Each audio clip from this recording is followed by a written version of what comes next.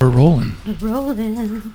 All right, Mariah Owen. Hi. Welcome to Going Again podcast. Thank you. Thanks for having me. Yeah, we're stoked to have you. This is so cool. Pretty exciting. Yeah. Yeah.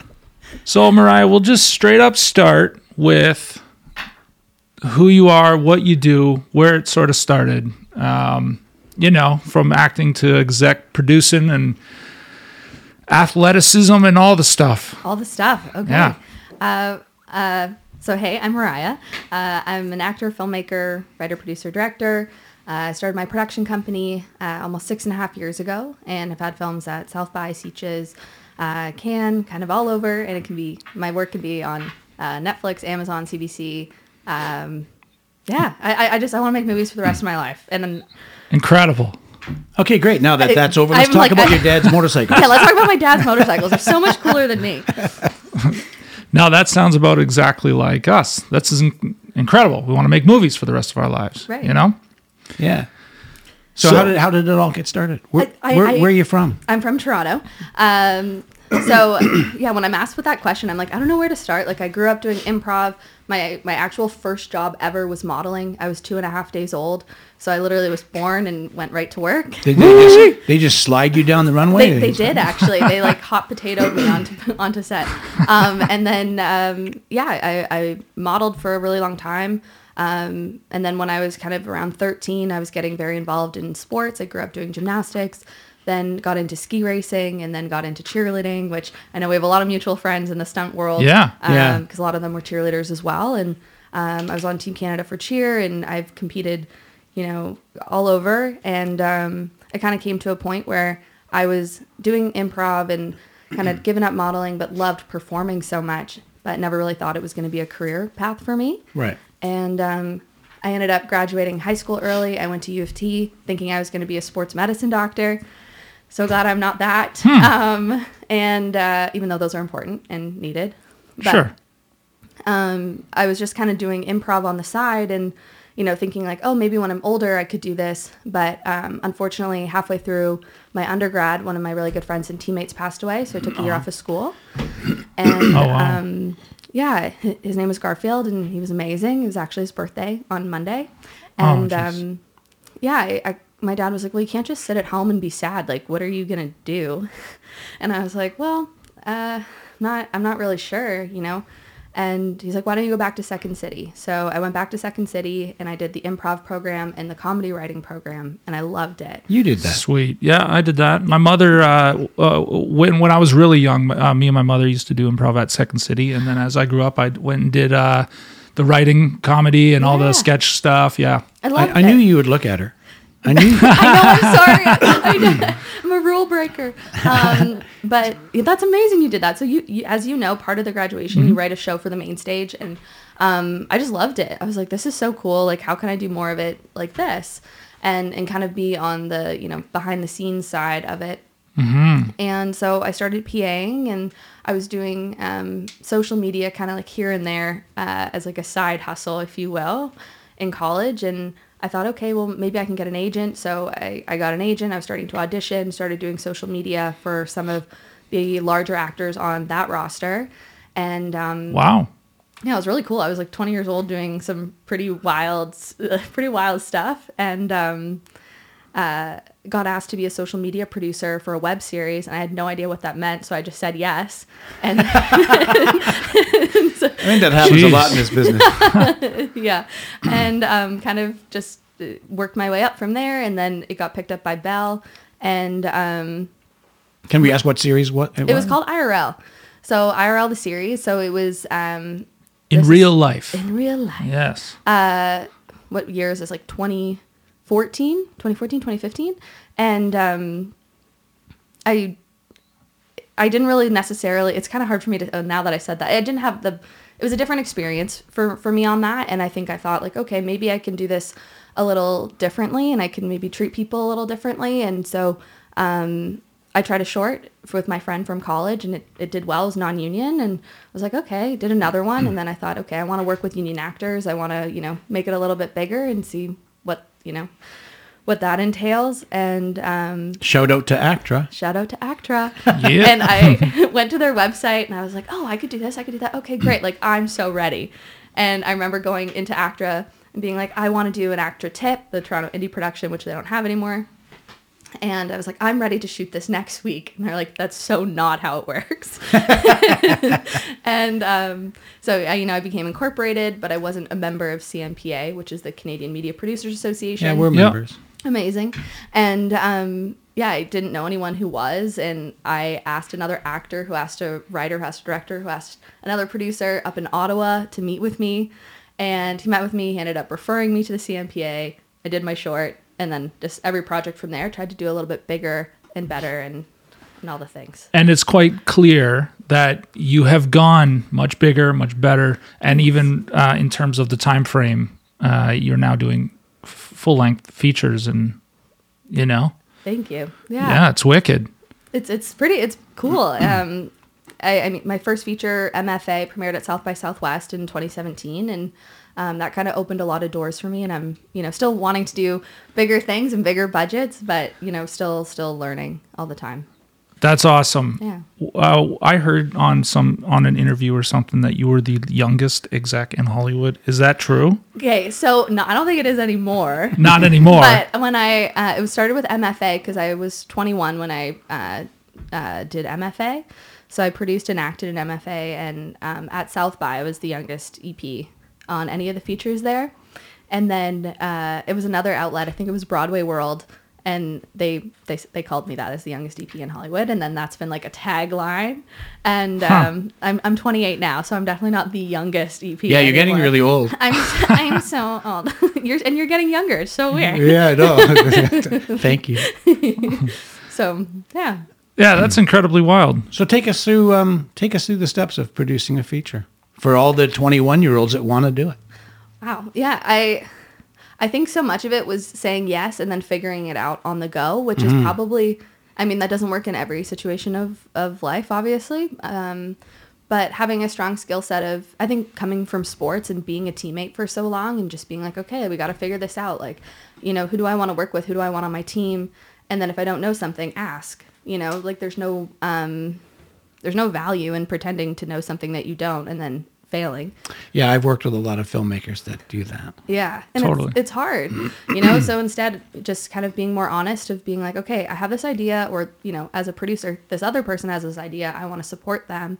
What do we need? Like, okay, do we need a director? Okay, well, who do we want to work with? Like, who can we afford, or who, Sure. And in any of those cases, like the power of a cold email goes so far. The amount of people that I've just cold emailed and either set up a meeting with or something. So I think I would suggest that. I mean, every feature is so different, obviously, as you guys know, but I would say, just ask, like throw the spaghetti on the wall. More often than not, people respond Totally. in a healthy manner. Yeah.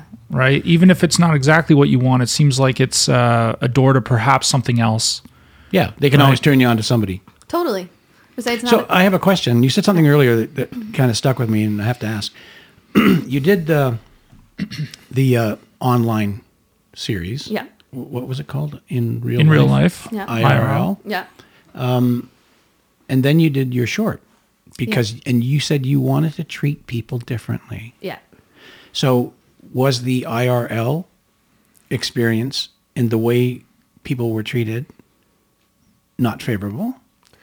I don't want to throw anyone under the bus. It just was a different experience. And I think for me at 20, it was not the experience that I thought it would be. And a lot of my friends are some of the actors that I met on that. But I think for me, it inspired me to be a different leader in that way, as a director and as a producer. I love that. And as a filmmaker. Yeah. So I thought that might be where it was going, but I wanted to ask. Yeah. So and when I started my production company, it's called GTE, which stands for Jerry, as in my grandpa, and Turner, Garfield Turner, my friend that passed away. Wow. Both of them were two guys who just really believed in people and would bring out the best in people and make you feel comfortable. And so moving forward, when I got to that stage, I was like, okay, if I'm going to do this, like I want everyone that works to feel that, like to feel valued and to feel comfortable and to feel like we're a team. Well, I love that. And Yeah. that's the way it should be. It should be, yeah. You should be fostering confidence Totally. in everyone around you. Yeah. And hiring people who are better at it than you. Totally. Yeah. Go make my movie for me. Or like, okay, I believe in you. Like, you have great skills. I'm going to let you do your job. Like, that's like 100%. so much. That's how it should be. Yes. Absolutely. And we all know, we've all had experiences where that's Not been the case. Yeah. Big time. I took a meeting with a production once, and after I left, Yeah. after me being me and telling them how to do their job, Yeah. the producer called me and said, I don't have the job. You can't have it, because the director told me he doesn't want anyone on set that knows more about filmmaking than him. What? No kidding. Doesn't make any sense, does it? No, it's awful. And at the end of the day, we're just making movies. We're supposed to be having fun. Totally. You know? Yeah. Hey, same with podcasting. Hell yeah. We're having fun. Yeah, we're just here because it's fun. Yeah. Yeah, it's true. So that first experience shooting your first feature, was it incredible? It was awesome. Yeah, awesome. It was really cool. It felt like it was my film school because I didn't go to film school. I went back to U of T, not for sports medicine, but for English and cinema, so film history.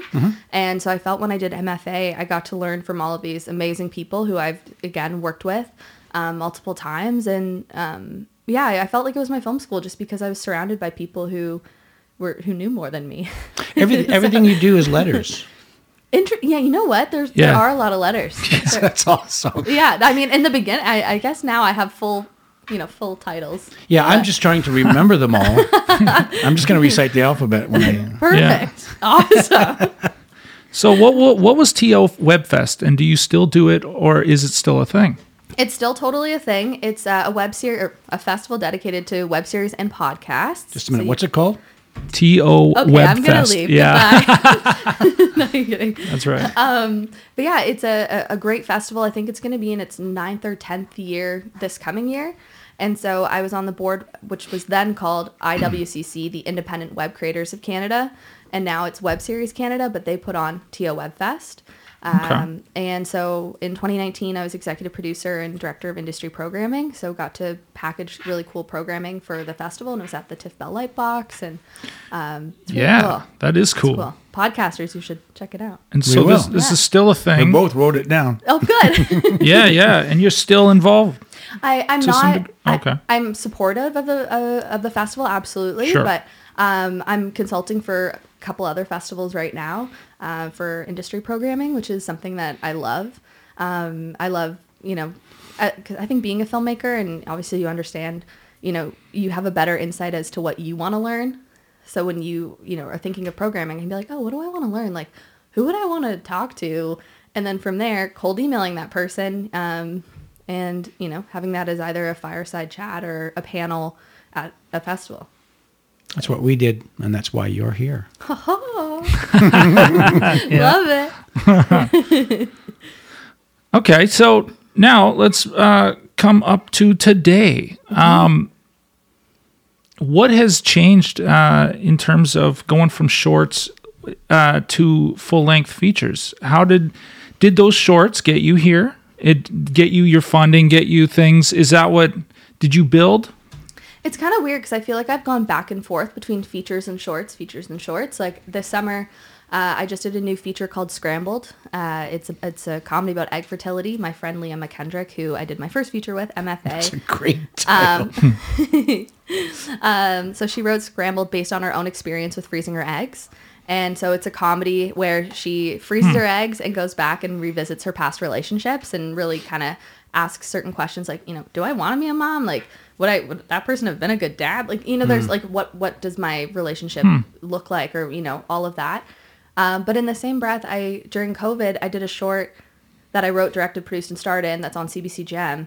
So that opened, I think, some more doors for me. So I still play back and forth in that. Like, I think as a producer, jumping from shorts to features was like a very normal thing you build in that career. But for me as a filmmaker and a director writer, I kind of had to go back to doing shorts to figure out what I wanted to say before leaping towards my next feature. And what's the name of that short? It's called Disconnected.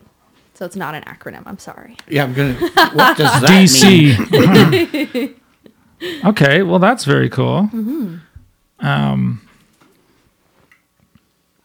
Oh my God, I was going to ask something.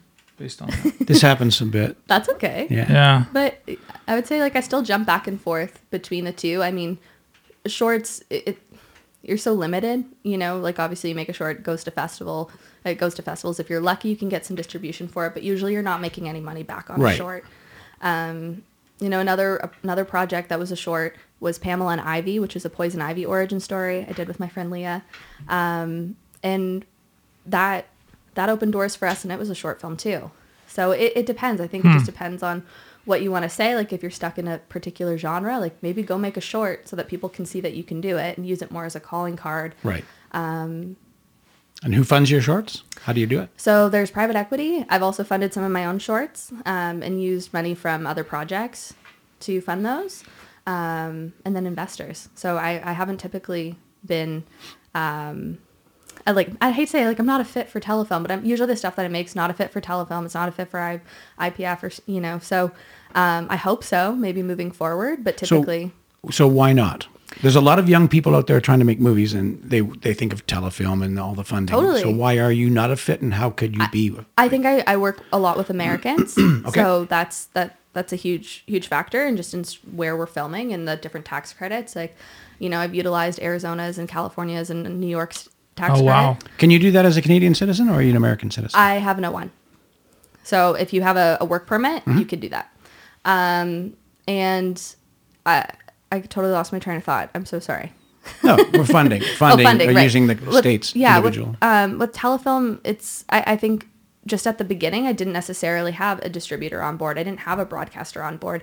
I didn't know anybody at that time. And typically when I first started and I was taking meetings, I was 21.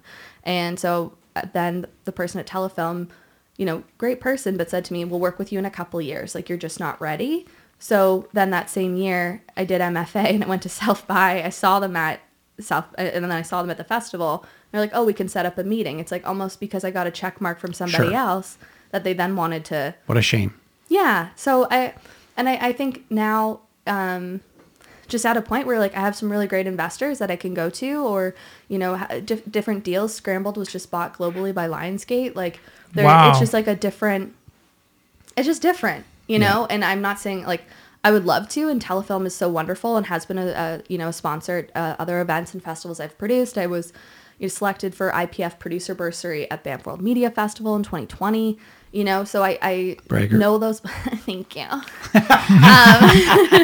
You know, but like, so I have good relationships and I think they're really wonderful. I just think that the stuff that I'm making right now or that I have made just hasn't been a fit, you know, like my first feature, like, I'm going back to that, was a vigilante thriller about campus rape. Not a lot of people wanted to give money to that, you know, like the which world's they changed. Should have. They should have. But, you know, prior to 2017, we filmed this in 2016.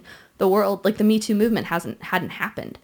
You know, people still were really hesitant and not sure of how it was going to work. And I think a lot of projects that I've done have had different subject matters that people are like, I don't really know how it's going to go, but good luck. So, and I think because of that. Do you find the Americans are more risk-taking? Totally. Yeah, that's my experience. Yeah, I think Canada as a country and every industry, we're so risk-adverse. But yeah, and I think I'm just really grateful that there were people that did say yes to me or took a chance on me, and most of them came from the U.S. So. Yeah, interesting. Yeah. And how many emails were you putting out before you got those yeses? A lot. Yeah. And it's an MFA actually was a cold email to me, which was cool. So Leah emailed me a couple months before we ended up shooting, and she was like, hey, I'm a female filmmaker. If you're looking for a film, choose mine. She'd found me online and seen some of my stuff. And it's one of my favorite stories to tell because I honestly thought it was a scam. It went to my Hotmail account because I guess when I signed up for IMDb Pro, like all those years ago, I only had a Hotmail account. I didn't have my production company. Oh, that's interesting. And so I got this email to my Hotmail account and I sent it to my agent, and I was at Characters at the time. And I was like, do you think this is real? Like, I think this is a scam. This sounds so cool. There's all these cool people involved. Like, why is she emailing me? And you looked at her again. I'm sorry. And yeah, and it was not a scam, and we did the movie, and it was a really, really wonderful experience. So this Leah, she was looking for a producer. Yeah. And she just cold called you. Yeah, cold emailed. So she had seen some stuff on online, and then through I think IMDb Pro, she put in certain parameters and was looking for female executives, and found me through there. And then cold emailed me to my Hotmail account, and now she's one of my best friends. We make a bunch of movies together. That's a trip. Cool. That's incredible. Yeah. And speaking of the times and subject matter, you have an Iranian film coming? So I was CMPA mentor and EP on Toronto. So that was a cool opportunity. I was never on set. But wonderful producer, Jackie, she messaged me and she was like, hey, we really need someone with a CMPA. We need a CMPA mentor. Would you be interested? This is the film. This is what we're trying to do. Sent me everything.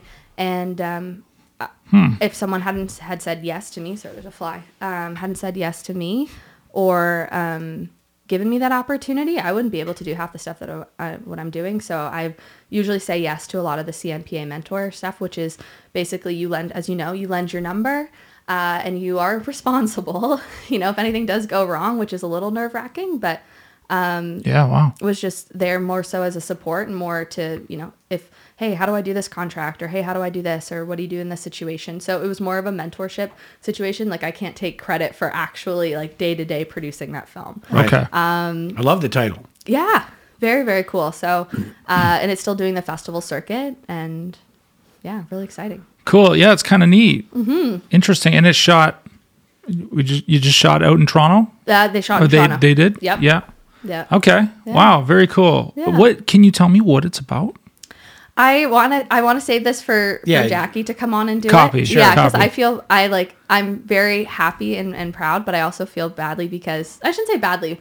I didn't do the producing work on that. I understand. I just helped open a door, and she ran. It's so neat. Yeah, it looks good. We'll have to cold email Jackie. Yeah. You know what? I will even put you in an email to Jackie because she's really friggin' cool. Yeah. Okay. Yeah. Cool. Good. We have another guest in queue. Yeah, there you go. Right on. God going again is going to go again. Yeah. Boom. Yeah, baby. Love it. Yeah. Okay, cool. I watched Daddy's Playground yesterday. You did? On No Budge? On YouTube. Oh, it's on YouTube. Oh, there you go. Very cool. Now you're like, why is it just on YouTube? I was What the fuck is Yeah, that was super neat and pretty gritty, and I like your style. And Thank you. And I watched the trailer to MFA, and I was gonna rent it last night. I was fucking tired, but that's okay. But it looks great. Thanks. It looks great. You got some great stuff. Thank you. Yeah. Who shot MFA? So MFA was directed by Mitch DeQuettes. So and shot Ashley Morgan, Bonnie Mata, who both they produce, wrote, and star in the film. They play Teddy and Rose. And I met Ashley, and we've collaborated on a lot of projects, but I met her because her cousin was the lead in my first feature. And we met at South by. And she was like, hey, can I send you some stuff? And I was like, okay, cool. And she sent me a bunch of stuff, and Daddy's Playground was one of them. And I was just drawn to that project. It's, obviously about sugar babies and sugar culture. And I haven't participated in it, but I find it fascinating. A lot of my friends in school at U of T, or even friends that, went to school at UCLA and NYU, were sugar babies in order to pay for their education. Jesus. So it was like a crazy topic that I was like, this is so fascinating. Like, what? You know? Okay, so color me ignorant. What's a sugar baby? That's okay. There's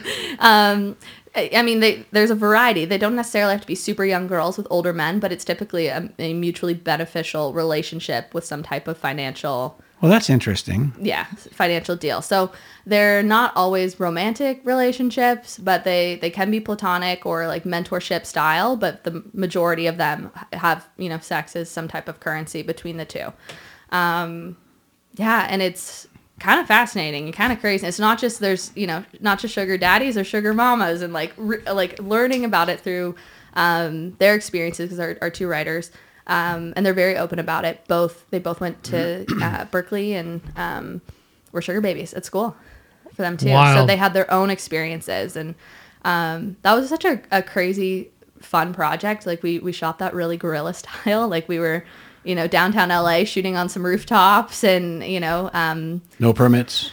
I was going to ask about that because, I saw some of the rooftop scenes and thought, is there green screen, CGI? Nope, that was all real.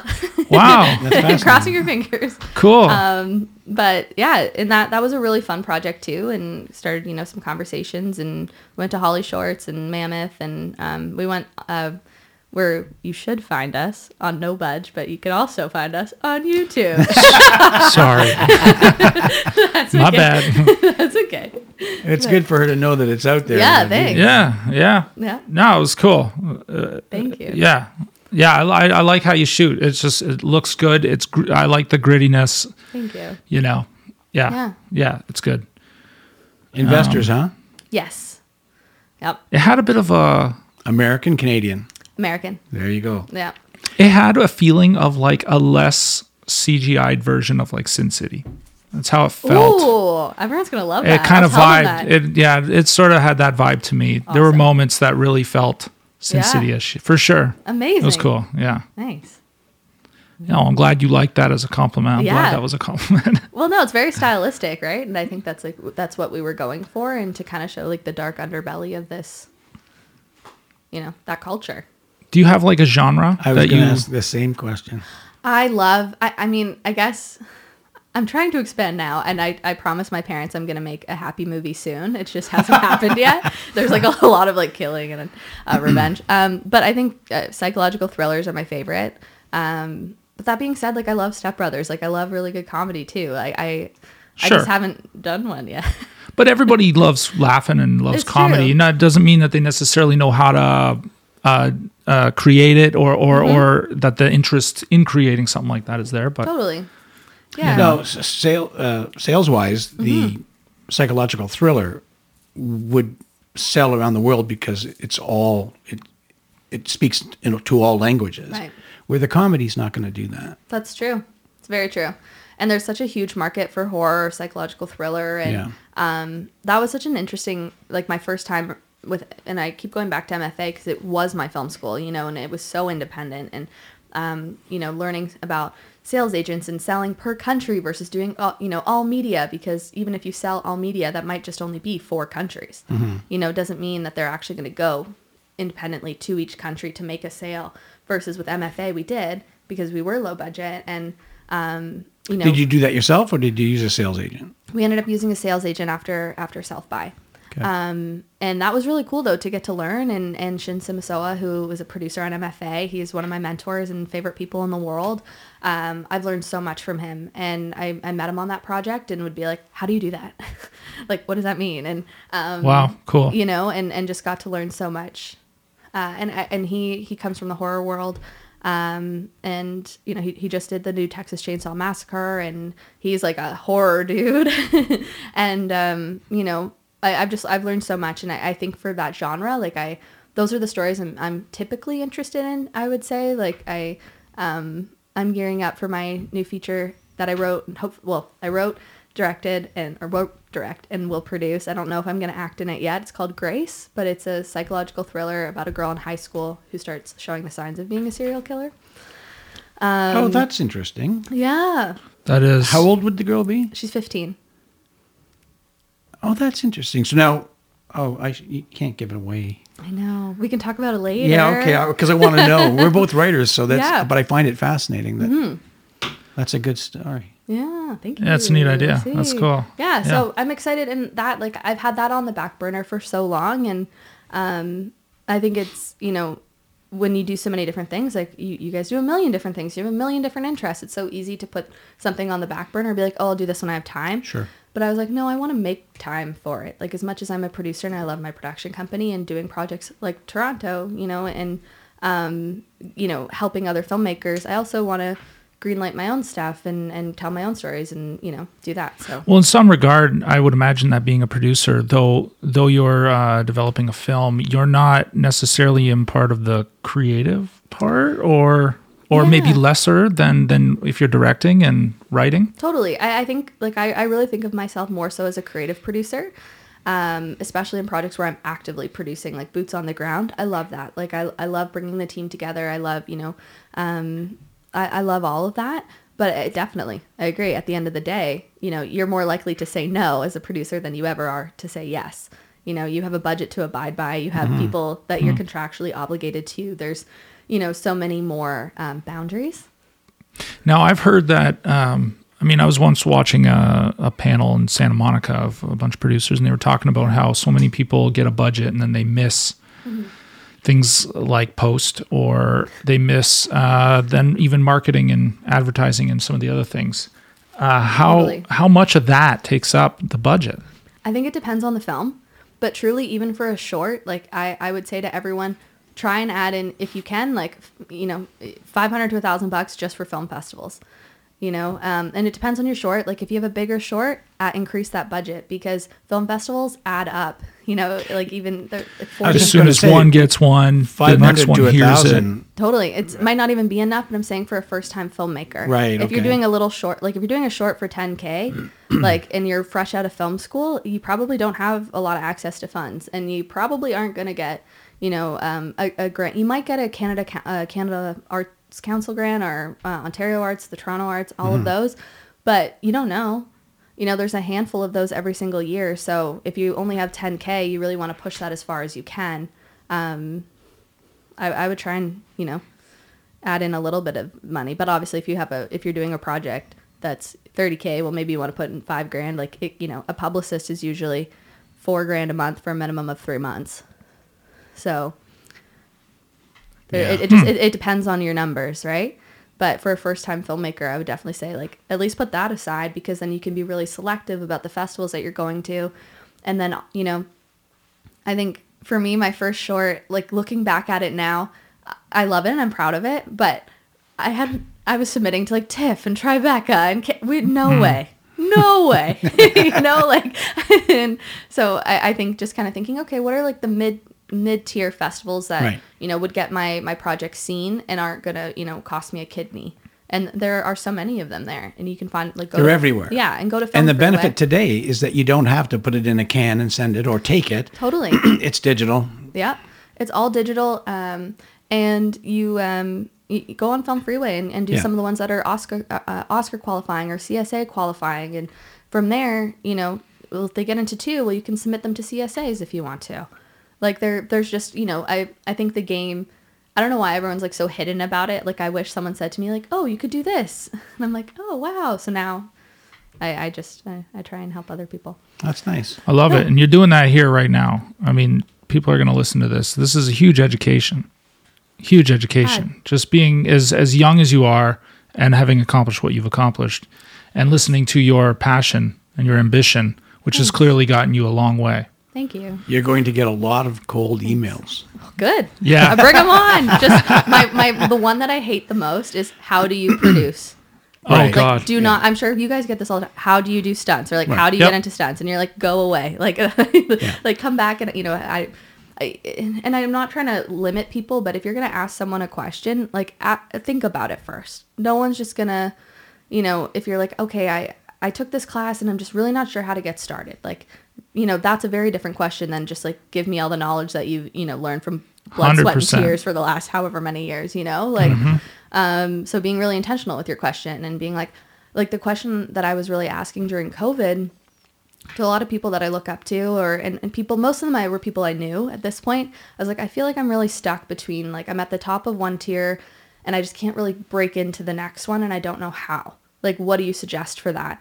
And some of the conversations were really interesting. And I had a friend say to me, like, well, what do you want to do long term? Like, what's the end game goal? And I was like, well, I want to have my production company. And he's like, well, you're doing that. And I was like, well, and I also want to be a creator. And he's like, okay, well, what are you creating? And I was like, oh, nothing. That's awesome. And so then made my short, and I am in post on another one before doing this feature. And, I think it's not like I went to him and I was like, I'm stuck, I don't know what to do. I was like, I really thought about it, and I'm like, I'm at this level where I know most of the players, but I'm not in the next level of the players that I want to be in the room with. Like, how do I get there? What do I do? So I think, the power of cold email. So hopefully if I get cold emails, think about them first. And I happen to know two really talented stunt coordinators that love doing psychological thrillers. Yeah, hell yeah. Oh my God. I do. Are they sitting across from me right now? I think one of them is. Yeah, at least one of them. Awesome. Yeah. That's so fun. Did your athletic career get you here at all? Did it do anything? I think so, totally. I think being an athlete teaches you so much. And I think, my mom's a gymnastics coach and my dad loves sports. My dad, plays hockey 4 times a week. So I grew up in a really athletic family. But I think being an athlete, teaches you so much, teaches you how to show up, get up, show up, be there for your teammates, go somewhere when you don't want to, push through things. And I imagine it's so difficult that doing everything else seems relatively simple in comparison. Honestly, yeah. Like it's... That's interesting.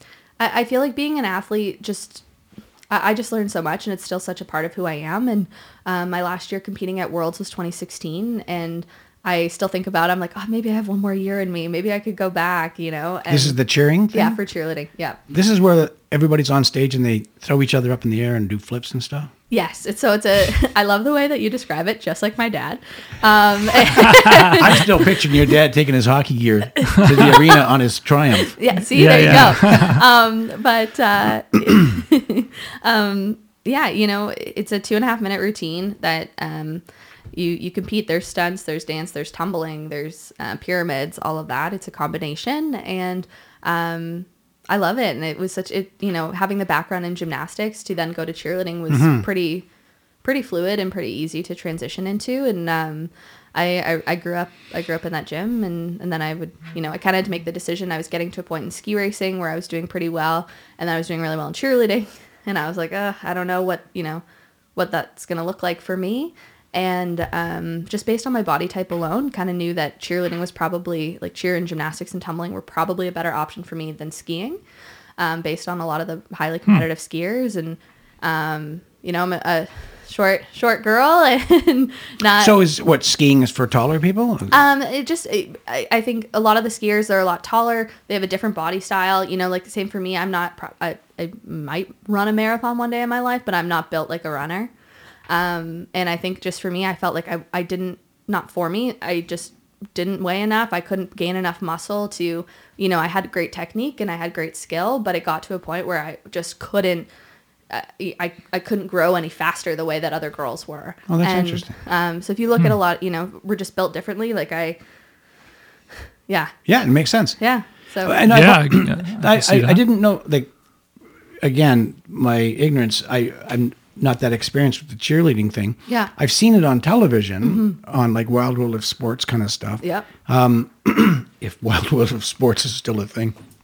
But it's, to me, it seems largely American, the cheerleading thing. So it happens here. Can you stop calling it a cheerleading thing? It's a sport, Randy. Okay. I just got shit.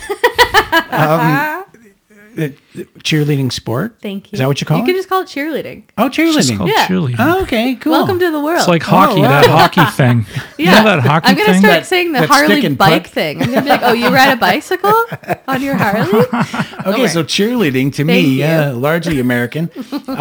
So it's Canadian. Like, it happens here Totally. a lot. Totally happens here. And we have, great collegiate Why don't we teams. know about it? I don't know, because Cambridge is home to one of the best cheerleading gyms in the world. The Kips. Yeah. Well, no, not Kips. So Kips is gymnastics. Okay. But Cheer Sport Sharks, they've had a show on Netflix. They had a show before Cheer. What's it called? All of a sudden now I can't remember their cheer show, but it was on Chorus. No, but what's the team Oh, called? Cheer Sport Sharks. And their main team that is the multi-world champions are the Great White Sharks. They're incredible. From Cambridge. They're from Cambridge. Holy moly, where have I been? I don't know, because they've been in your Cambridge newspaper and everything. Oh, Well, that means we have to go outside and pick up the newspaper off the driveway. people read that. But I trained at PCT Cobras, which is a gym out of Mississauga. And I met a lot of the girls from Cambridge because we were on Team Canada together. And so there's teams and gyms across the country, and that's all-star cheerleading. So that would be like your club team. And we have our world championships in April, and then Team Canada's across the country, and there's world championships for that are also at the same time. So yeah. Okay, So well, is your 15-year-old in your movie a cheerleader? No, she's not. I'm gonna make another cheerleading movie though. well, I was gonna say we had Bring It On, but come on, right? Like we need something gritty, We need something different, Something right? crazy, yeah.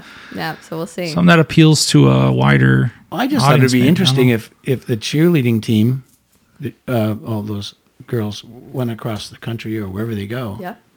and somebody always ends up dead in that city. Dun, dun, dun. Well, I think we have our new movie idea, guys. There it is. There it is. Let's write that down. Love it. Yeah. Too funny. No, maybe not. Well, hey, you never know.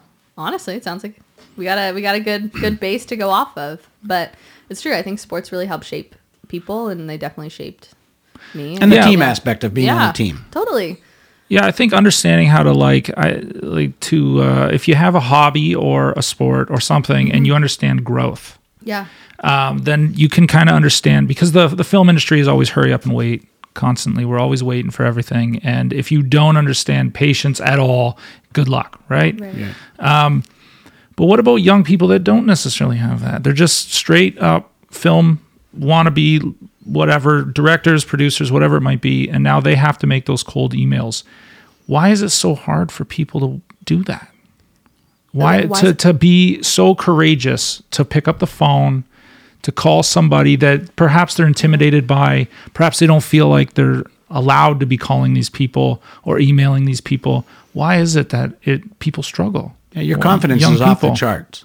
Thank you. Yeah, yeah. I think people don't want to be shut down. No one wants to be rejected. No one wants to feel like an idiot. But that's like the only time you're going to feel like an idiot is like that's you telling me that, you know? It's sort of the best part because that's the education in it all, right? Yeah, You get shut down and you kind of go, okay, well, I got to change the way I say things. totally. I got to reiterate the way I write my emails. Not everyone thinks that way though. Well, Mariah's already said this, that think about the question you want to ask. Like Right. these young people. And be specific. Right. Yeah, I think that's the biggest thing. I think everyone, especially my generation, and I'm already kind of worried for the generation behind me, Oh, 100%. but to be so entitled and to feel like people are going to give it to you. I think that's another thing, I've always had it, and this, it's not necessarily nice. Like I do believe everyone's special and everyone has their own thing, but like, I've always had the mentality of like, okay, I'm not special. Like work harder. Like you figure it out, why, I'm selective with my time, as should be the person I'm trying to talk to. So why would they want to talk to me if I don't bring anything to the table? Right. Like it's a two-way street, 100%. or maybe even like a four-way street. I don't know how many people are involved, but so I think just making sure like, okay, being honest about where you're at, like to be, hey, this is where I just graduated film school, or like for me, I didn't go to film school. My parents aren't in the industry, but I'm doing XYZ and I really would love to pick your brain about this. Like, how did you do this project or whatever? Like, do your research. What's interesting about that is that you didn't go to film school. So you didn't go to university for film for 2 or 3 or 4 years. No. And have been held up to be something special by fellow students and faculty. Yeah. So when you get out into the real world and you discover that that's not the way it works, then you fail and you give it up. Right. I know so many kids that went to film school and just stopped because so you didn't go and you just decided to do it. Yeah. And from that you gained confidence because each step along the way built you up. Totally. And it doesn't, like, there are doors slammed in, like, doors in my face, or people that, will work with you in a couple years. Or another story that I love to tell is at Banff World Media Festival. One of the heads of a very big studio, I sat down for a pitch meeting with him, and I was so excited. But I sat down and he was like, does your mom know you're here? And I've told this story multiple times, and I think it's so important for other people to hear, because when you are young and you're trying to do stuff, you're going to get faced with that, But now that's someone that I go to and I'm like, my last film just got bought by Lionsgate. And and he's like, I'm so proud of you. Like, you build those relationships based on how you communicated back then, or how you met those people. And I think just being open and I made a joke about it. I was like, yeah, she's outside with her 4-ways on. Like, I didn't take it like a hit. Like, nothing has to be so personal. I think that's the other thing why people are, maybe a little reluctant to cold email, because they just don't want someone to shut them down. But I don't know. Yeah. I guess. I mean, I think overall, the executives in the film business, producers, directors, whatever, are intimidating to most people because it's beyond them. It comes on the television. It's on a big movie screen, Right. and people are intimidated. Richard Gere is in town making a movie right now. Cool. And the whole city is buzzing because Richard Gere's here. mm-hmm. So I don't get it personally, because we work in the business, so we know we can talk to these people, Right. that they're not beyond, they're just people. Totally. But for young people coming out of film school who haven't had that experience, it's difficult to approach true. people because they're intimidating. Right. And it's so interesting because I used to be so nervous and feel so intimidated by other executives and producers. And then I kind of got to a point where I'm like, wait, they need content. They need artists. They need smaller They need producers. you. Yeah. Like Absolutely. they, you know, it's, and it's not like every time you go into a pitch meeting, like they want you to succeed because they're hoping that you have a great idea that they can then bring to their bigger boss to then go make. You know, Yeah, how they're not smart do there. they look? They're not there Like, to turn you down. They're there No. to hope that you have something to bring them. they're like Right, crossing 100%. their fingers, like, please be a good idea. Please be a good idea. You know, like they're on your side. They're rooting for you. They wouldn't take time out of their busy day to sit with someone that's probably going to waste their time, Exactly. you know? Totally. So I think that's another thing that just and I don't really know how to change that, to be honest, other than like young people growing up and working harder. Like, I don't know. Like, But I also think that if you're going to ask somebody any kind of question and you don't get fully everything you wanted, at the same time, you kind of got to prove yourself. It's not their business Yeah. to help you. It's really your business to get your shit on the go. totally. You know, you should have to earn. I'm not saying that anybody should be denying anybody or being rude in No. return, but you know, if you want something bad enough, then you have to put in the effort anyway, Totally. right? So speaking of effort, and I've brought this up in earlier podcasts, do you find, like, you can make a movie now because you have an iPhone. Yep. Anybody can make film. You can go to Best Buy and get a little camera. Mm-hmm. Then you edit it on your computer. That said, there's a whole lot of garbage out there because people who should not be filmmakers are making films. If you know what I'm saying. Right. Should not. Yeah, I don't care. Everybody can go make a movie. Go nuts. Yeah. But there was a time, and I'm not sure you were part of that time, where we shot on film Right. and we had to change magazines. Yeah. And a director literally had to calculate his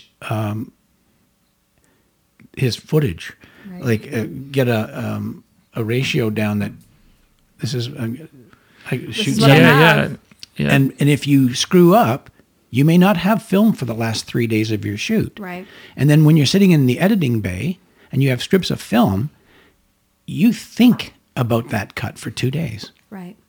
Whereas today, you sit in front of a computer and you think about that cut for 2 seconds. And then you can change it. and go Exactly. back. Exactly. So you haven't thought through the process to begin with. Right. So now what you're doing is you're trying to assemble the film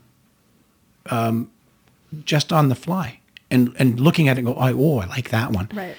When in fact that may not be the cut that you should have made. So do you find that young people are doing that? Like, I know I do. I go to work and I work with directors who are not prepared. It's crazy. And then you see a bunch of movies today and you go, why did they do that? Totally. I definitely think that it goes back to the material. Like, if you're not, hyper fixated or focused on the material, whether that's the script or the pitch or whatever at that time, and you're not super clear, well, then how are your shots going to be super clear if you don't even know what what the story is? Like the My reason. point. That's my point. Yeah, totally. And so I totally agree with you on that. I think it's also hard. Everyone's a filmmaker right now. My mom made an Instagram story. She's technically a filmmaker. That's interesting. Like that's the perspective of what we have, and everyone, makes Instagram reels. You're now a filmmaker. You're adding music, you're adding audio, voiceover, your photo, everything. So it's so weird, like, we have such like a crazy pump out of content, and yet I hate like putting filmmakers above YouTubers because I work for Buffer Festival. I produce their award show as well, which is an amazing festival dedicated to YouTube creators. I have been so wrong about a lot of YouTubers and YouTube creation. And a lot of them aren't filming on REs or minis, you know, they're shooting on their phones or they're shooting on a DSLR, like, Big time. you know, and they're making incredible content. So it's like such a hard conversation to navigate because I think that like the biggest differentiation that I can think of is just people who are passionate and do their work and do their research, and then people who just got really lucky. And I don't mean that to be rude to other people, but like to show up on set, think about how many people they had to have, you know, impressed or someone had to give them a check mark to get there, and then they show up on set and they're not prepared. I'd be pissed. Mm-hmm. You know, and especially for what you guys do, like it's really dangerous the majority of the time in what you do, you know? So if your director's not prepared, like, Oh, yeah. shit. Sorry, I don't know if I'm allowed to swear, but like, Yeah, you that's can Say fucking whatever swear the all the fuck fuck you you want. want. oh, wow, Yeah. thank you. Thank you so much. Okay. Yeah. You know, We're not going to be on any YouTube awards channel. Yeah, I hope we hear your trashy mouth now. Oh, Yeah, really, really trash. Things are about to change. Yeah. plot twist. But yeah, I mean, that sucks that people are coming to set not prepared. Like I've heard that a lot, especially, you know, I'm not at that level yet. I'm not shooting episodes that are, you know, $20 million. Like that's not. I think, see, what's happened is at some point, you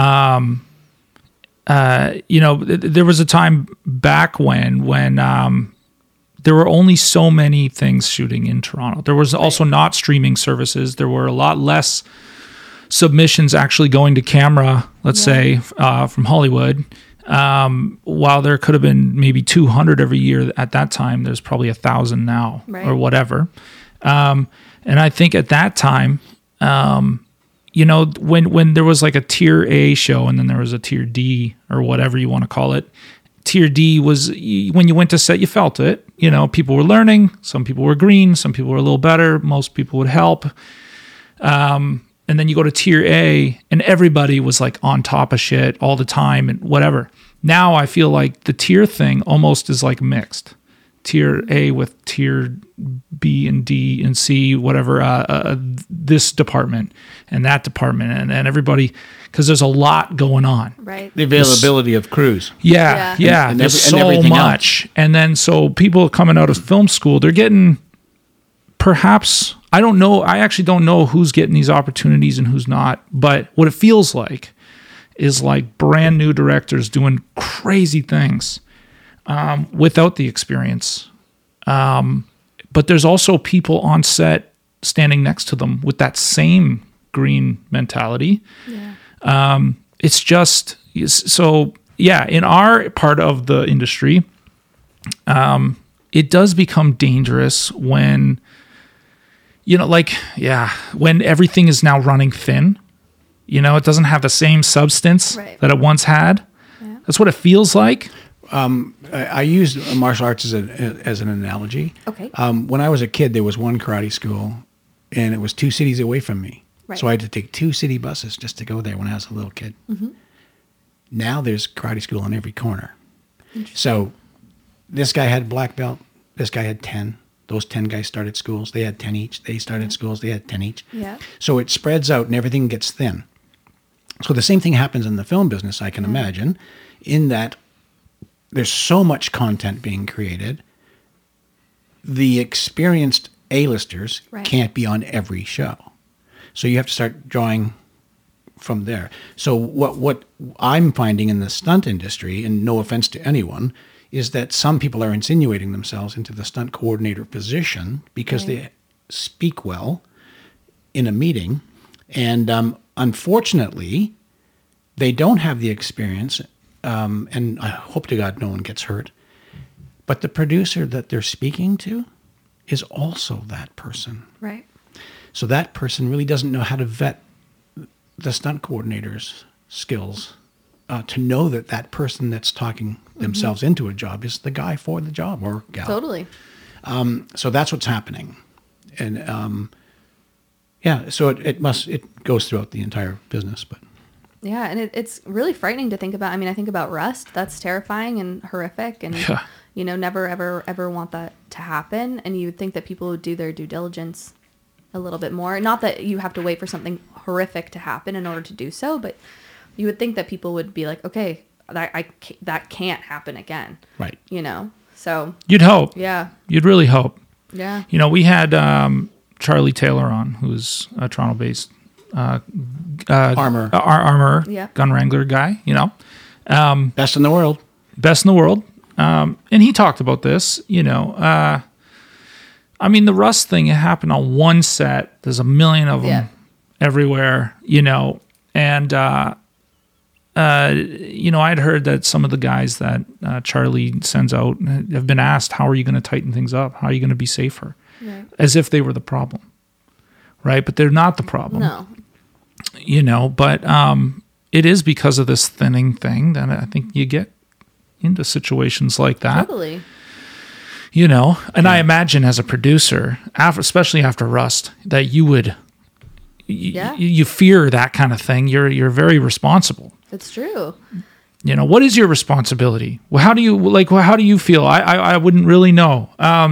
As an executive producer, how do you feel about that? In terms of like dealing with stunts in difficult situations, or just in I mean, as I think in its entirety. I think I have a bit of a different upbringing. Like I think especially regarding stunts or anything, even like I've shot with guns in multiple projects, but I also grew up.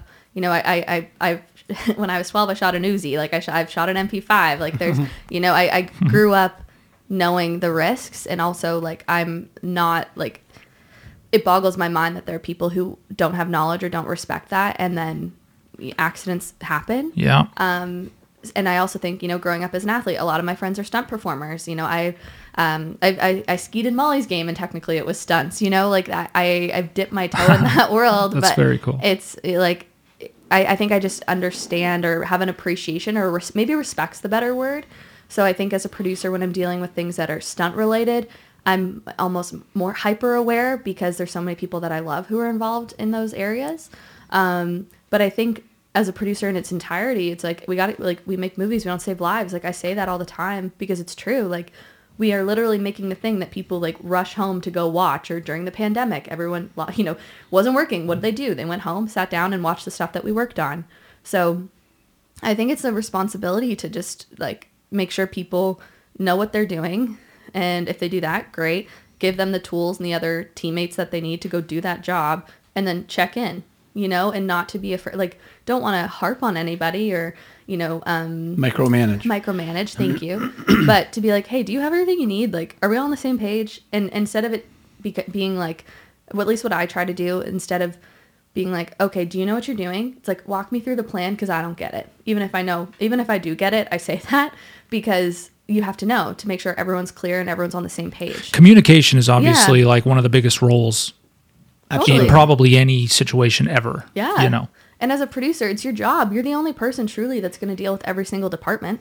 Even a director, a director might talk to grip and gaff, but it's not like they're having the conversations that we're having, Yeah, certainly. The director really doesn't have to speak to those people. No. And if he does, it's probably on a social level, right, as opposed to professional, because he's going to go through his DP and everybody else. Exactly. But a producer, you're responsible for communicating to every single department, and to be like, okay, well, has art communicated with the DP? Like, is whatever that might be, or costumes. Like, it's your job. So I feel like that's how I feel about it. It's your job to like protect the people that you work with, and to make sure that people feel like they're coming to work every day. It's like, it's a privilege to get to work and do what we do. Yeah. So people ask me all the time, do you have to work next week? And I say, no, I get to go to work next week. Yeah. Because I'm still excited about it every time I go to work. That's awesome. Amazing. Yeah. That's so friggin' cool. And how long have you been doing stunts now? Oh, over 40 years. Like, what? Like, that's the dream, to be able to say, like, I love what I do. Do. That was what it was. It was a dream. Yeah. I'm a filmmaker in my heart. Yeah. So every day I'm on set, I learn and I pay attention and I'm having fun. Totally. I never use my honey wagon room ever. Yep. Never. I'm always there. Right. I do. I use mine. You use yours? That's okay. Sometimes. Yeah. Most of the time. Well, if you're a performer, if you're a stunt performer, you That's use when it's your room. different. Yeah. Yeah. But when you're coordinating and Yeah. second unit directing, whatever, you're always there on set and Totally. doing your deal. Yeah. Yeah. Yeah. Talk amongst yourselves for a second. Okay. Copy. But how long have you been doing stunts? How did you get into stunts? I don't know this. Well, I mean, I got in, through my pops there. Yeah. You know. But were you like, hey, I want to do crazy things and drive Yeah. cars really fast? Like, how did that work? Okay. Pretty kind of, sort of. In some regard, it was offered up to me in areas. He would always, I've got this thing coming. You want to learn? You want to do it? Whatever. And very much, of course, it was a yes. And then at some point, I actually just took it more seriously. I thought about the possibilities of family, building a life and a home and all this other stuff. And I just thought, I got to put away the beer and whatever, and I got to do this. But I'm in so many other things. I was a very, very active skateboarder for like my whole friggin' life. And beating myself up was like, it was kind of just all a part of it. So it made a lot of sense to me. I started, though, in acting. I did a ton of improv. I did stand-up comedy. I did everything, directing courses, writing courses, just everything throughout my teens and my 20s. And stunting, even to today, I really love it. But I am focused on so many avenues. So music, writing, it's I think I'm getting off topic, but no, it's good to have so many things, and I think it's important. Like, even as filmmakers, you need to have other aspects of your life. Like you can't just be in film 24/7. Like that's so insular and so. Like limited? I sort of feel like I'm just an entertainer. I love getting on a mic and like saying stuff to everybody. I don't know whether it's going to work or not, but I just love doing it. Right. I love singing and playing guitar. I think it's just a thing. I'm exerting energy, and I like making people laugh and all this stuff. Yeah. So it all kind of comes with the territory. Totally. In a way, you know, and even skateboarding in a whole other way, kind of like cheerleading, is creative. Yeah. You're creating different moves and styles and things. Right. It's not like a regular sport or something. No, it's crazy. It is crazy, and it's creative, and you're trying to do something that's somebody else has never done. Right. Stuff like that. So I am not a skateboarder. Sort of plays a role. Yeah. Sorry. Go ahead. No. Sorry to cut you off. I was gonna say I coached at Woodward in Whoa. It was for cheerleading. And the skateboarding there would be next level insanity. I have a longboard, but I can't like skateboard. I can't, do nothing. But watching all the tricks and the crazy chaos that would be skateboarding I dreamed of going to Woodward. It's insane. It's like a playground for all the craziest people. So what is Woodward also for other things? Yes. So Woodward, they actually weirdly this past week they're putting a pause on their other programs, so they're focusing on skateboarding and BMXing scooters, and stuff like that, snowboarding, all that stuff. But I was a camper there, and then I coached there. So they had cheerleading, power tumbling, gymnastics. I think they had like wakeboarding at one point. They had a cable park. And so they so they have sections for all this stuff. Yeah. Jesus. Yeah. Okay. That was one of my favorite places I've ever worked. Like I coached gymnastics growing up. I coached skiing growing up. I coached cheerleading. I coached at Humber. But I think Woodward was like my favorite place that I Wow, worked. cool. Yeah. That is very cool. Yep. Busy lady. Yeah, big time. Yeah, so I guess in some regard, that's just sort of how it happened for me. I had the best teacher in the world. I've been lucky enough to build a bit of a reputation and work full time as a stunt guy. That's awesome. Yeah, and I do a lot of stunt actor roles, which is great. Yeah. Not every stunt guy acts. Right. Stunt guy or gal. Or can act. There's not a lot of them. Yeah, or can act. And I'm pretty confident, and I just Yeah. You're an entertainer. I'm an entertainer, baby. I love it. That's it. So, yeah. Did you guys talk about music at all? A little bit, yeah. Is music awesome? Yeah, he told me, which is awesome. And I think it's so important to not just be focused on one thing. Like, you need to have all these different areas of your life. Like, and I'm sure for you, I know the stunt community is so intertwined and pretty tight. Yeah. But most of my like closest friends, like my one best friend Jackson is a stuntman, and but the majority of my other friends aren't in film, which I find to be kind of helpful to my life, because I'm like, oh, what are you dealing with at this point in your life and your career? I've always felt that wasn't helpful. Like I've always lived out here, and all my friends are just not doing what I do at all. And they probably know me more of like as a stoner who plays guitar and a skateboarder, right? That's kind of maybe. Yeah. When I go to Toronto and I'm with all my friends in the industry, a whole different side of me is there. Right. And when I come home, I mean, I love that part about being home, that they don't necessarily see what I'm doing on set and all this. I like that I have friends here that I can relax with and do. You can shut that just off. do me, just do me with. But I don't necessarily think it's helped my career, though, or interesting. maybe kept me sane, maybe, But I don't have like a particular community other than the stunt industry. But again, they're all over there. Right. I'm over here. It's different. It's different.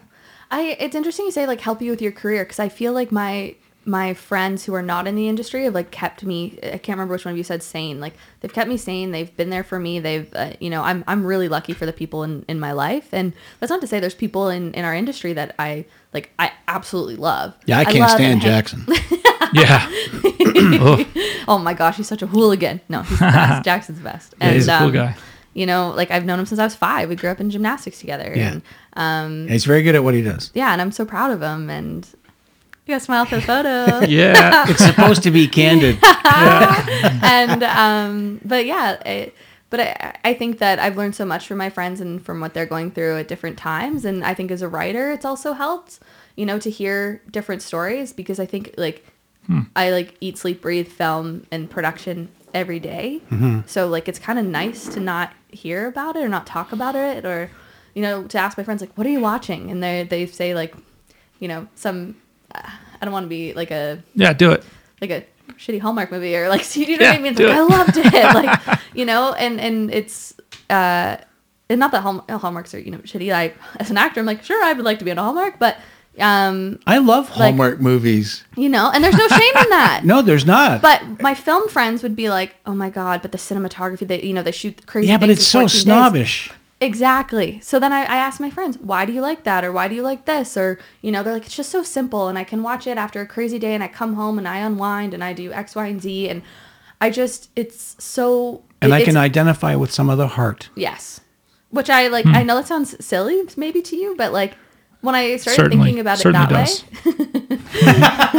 but like when I started thinking about it that way, I was like, wow, like it's so easy to, dissect certain projects or like other projects. And when in actuality, it's really hard. Like I think about what Hallmark filmmakers do. They film a feature usually in like 12 days. Yeah. Yeah. Like that's insane.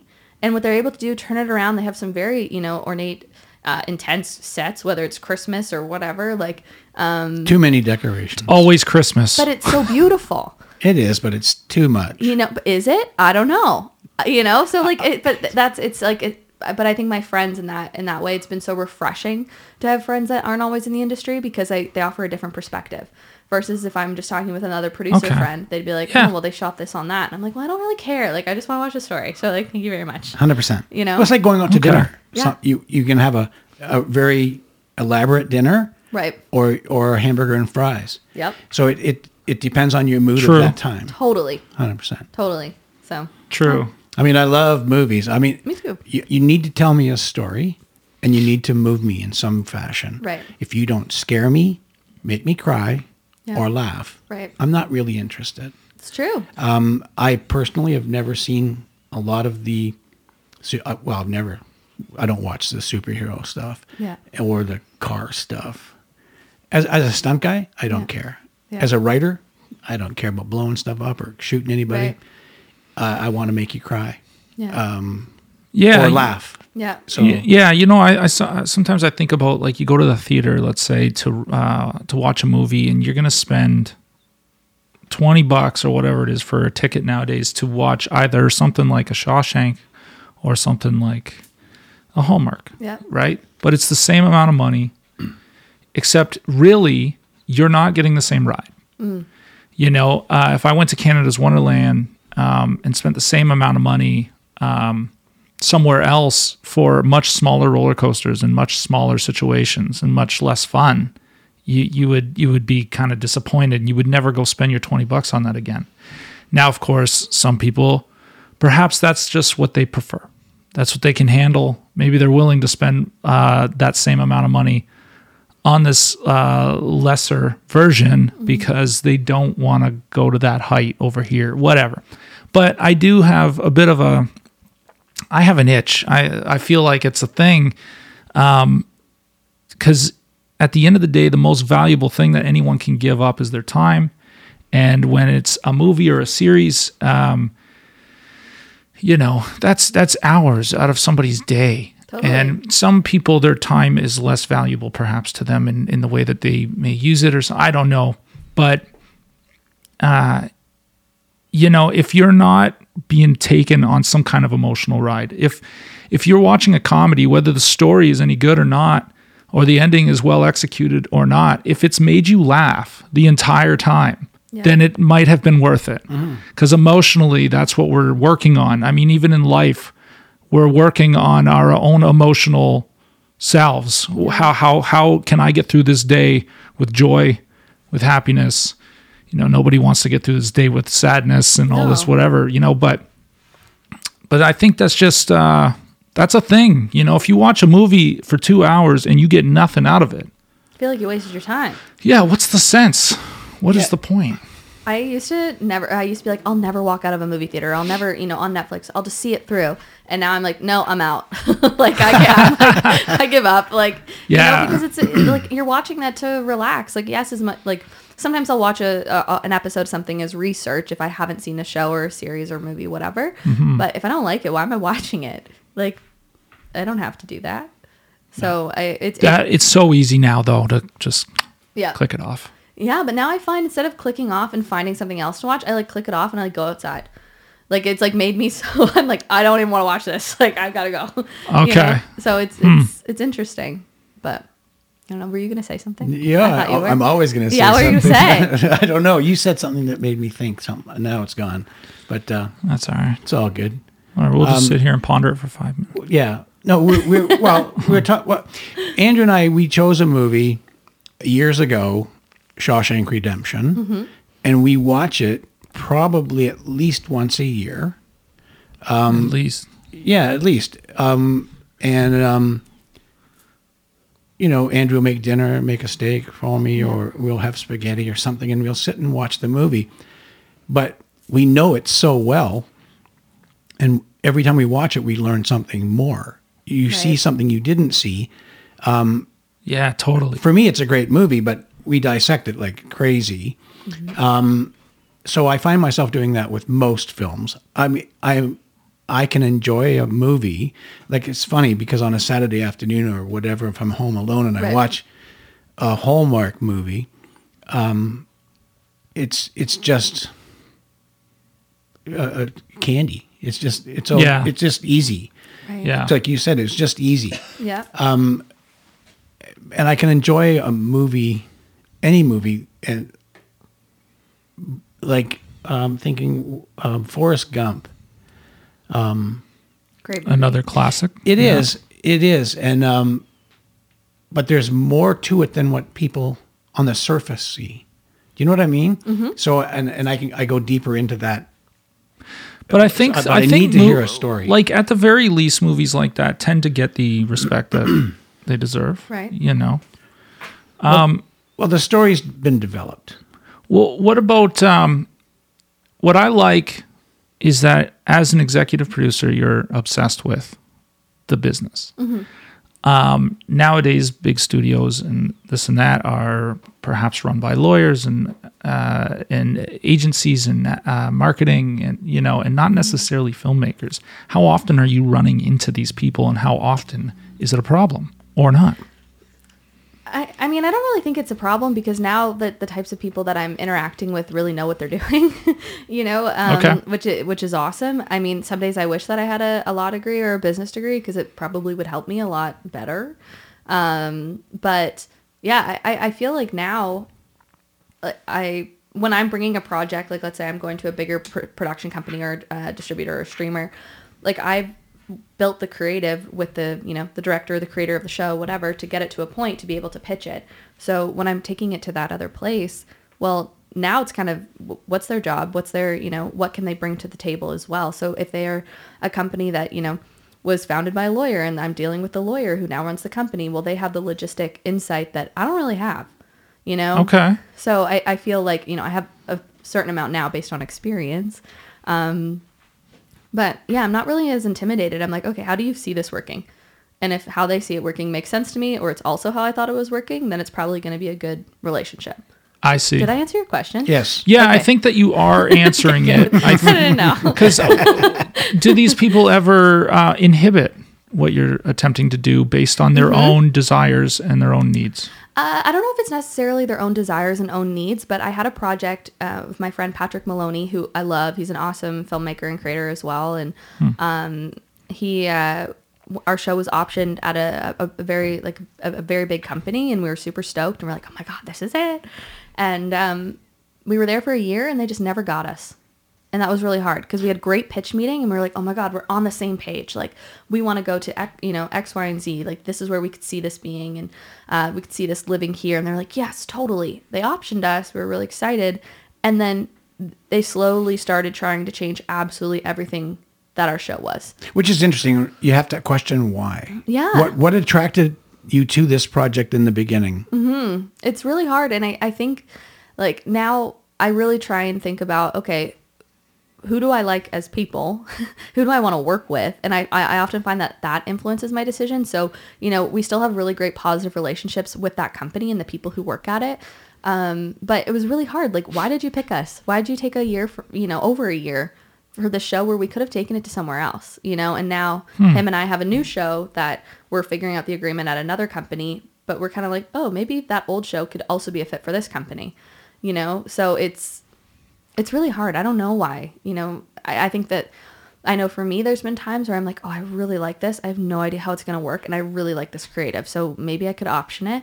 But instead of like letting it sit and not go anywhere, I try and, throw spaghetti at the wall and figure out a plan. And if it doesn't work, release them from the option. Because I think that's where the filmmaker thing comes in. Because I'm a filmmaker first and foremost as well and a performer.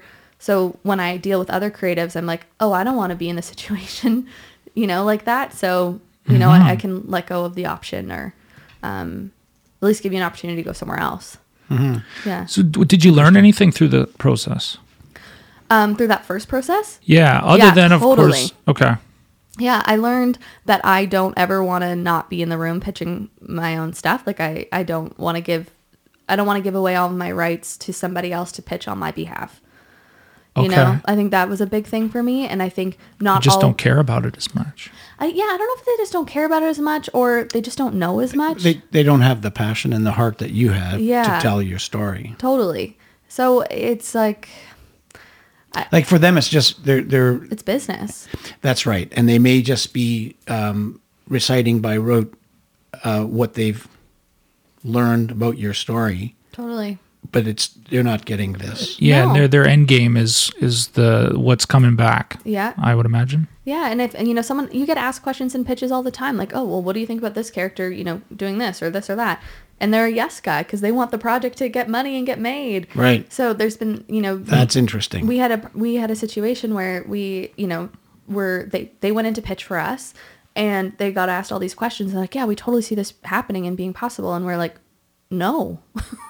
Like, not at all. Like, do you not get us? Like, that's the complete opposite of what we wanted, And I think that's it was just a really unfortunate situation, but a great learning experience in the end because, we still have our show. We didn't give away our rights. Like, that's the biggest thing. Like, even when I optioned for creatives, and I'm sure there's other people that might listen to this and be like, what do you mean? But I don't ever take the rights away from the creative. Like, that's insane. That's not mine. I didn't think about it. So why should I own that? Right. If I contribute, substantially, then yeah, maybe I'm a co-creator, and but to take someone else's IP as my, like, no. Yeah, but there are companies out there, Who do that. yes, some streaming services where Totally.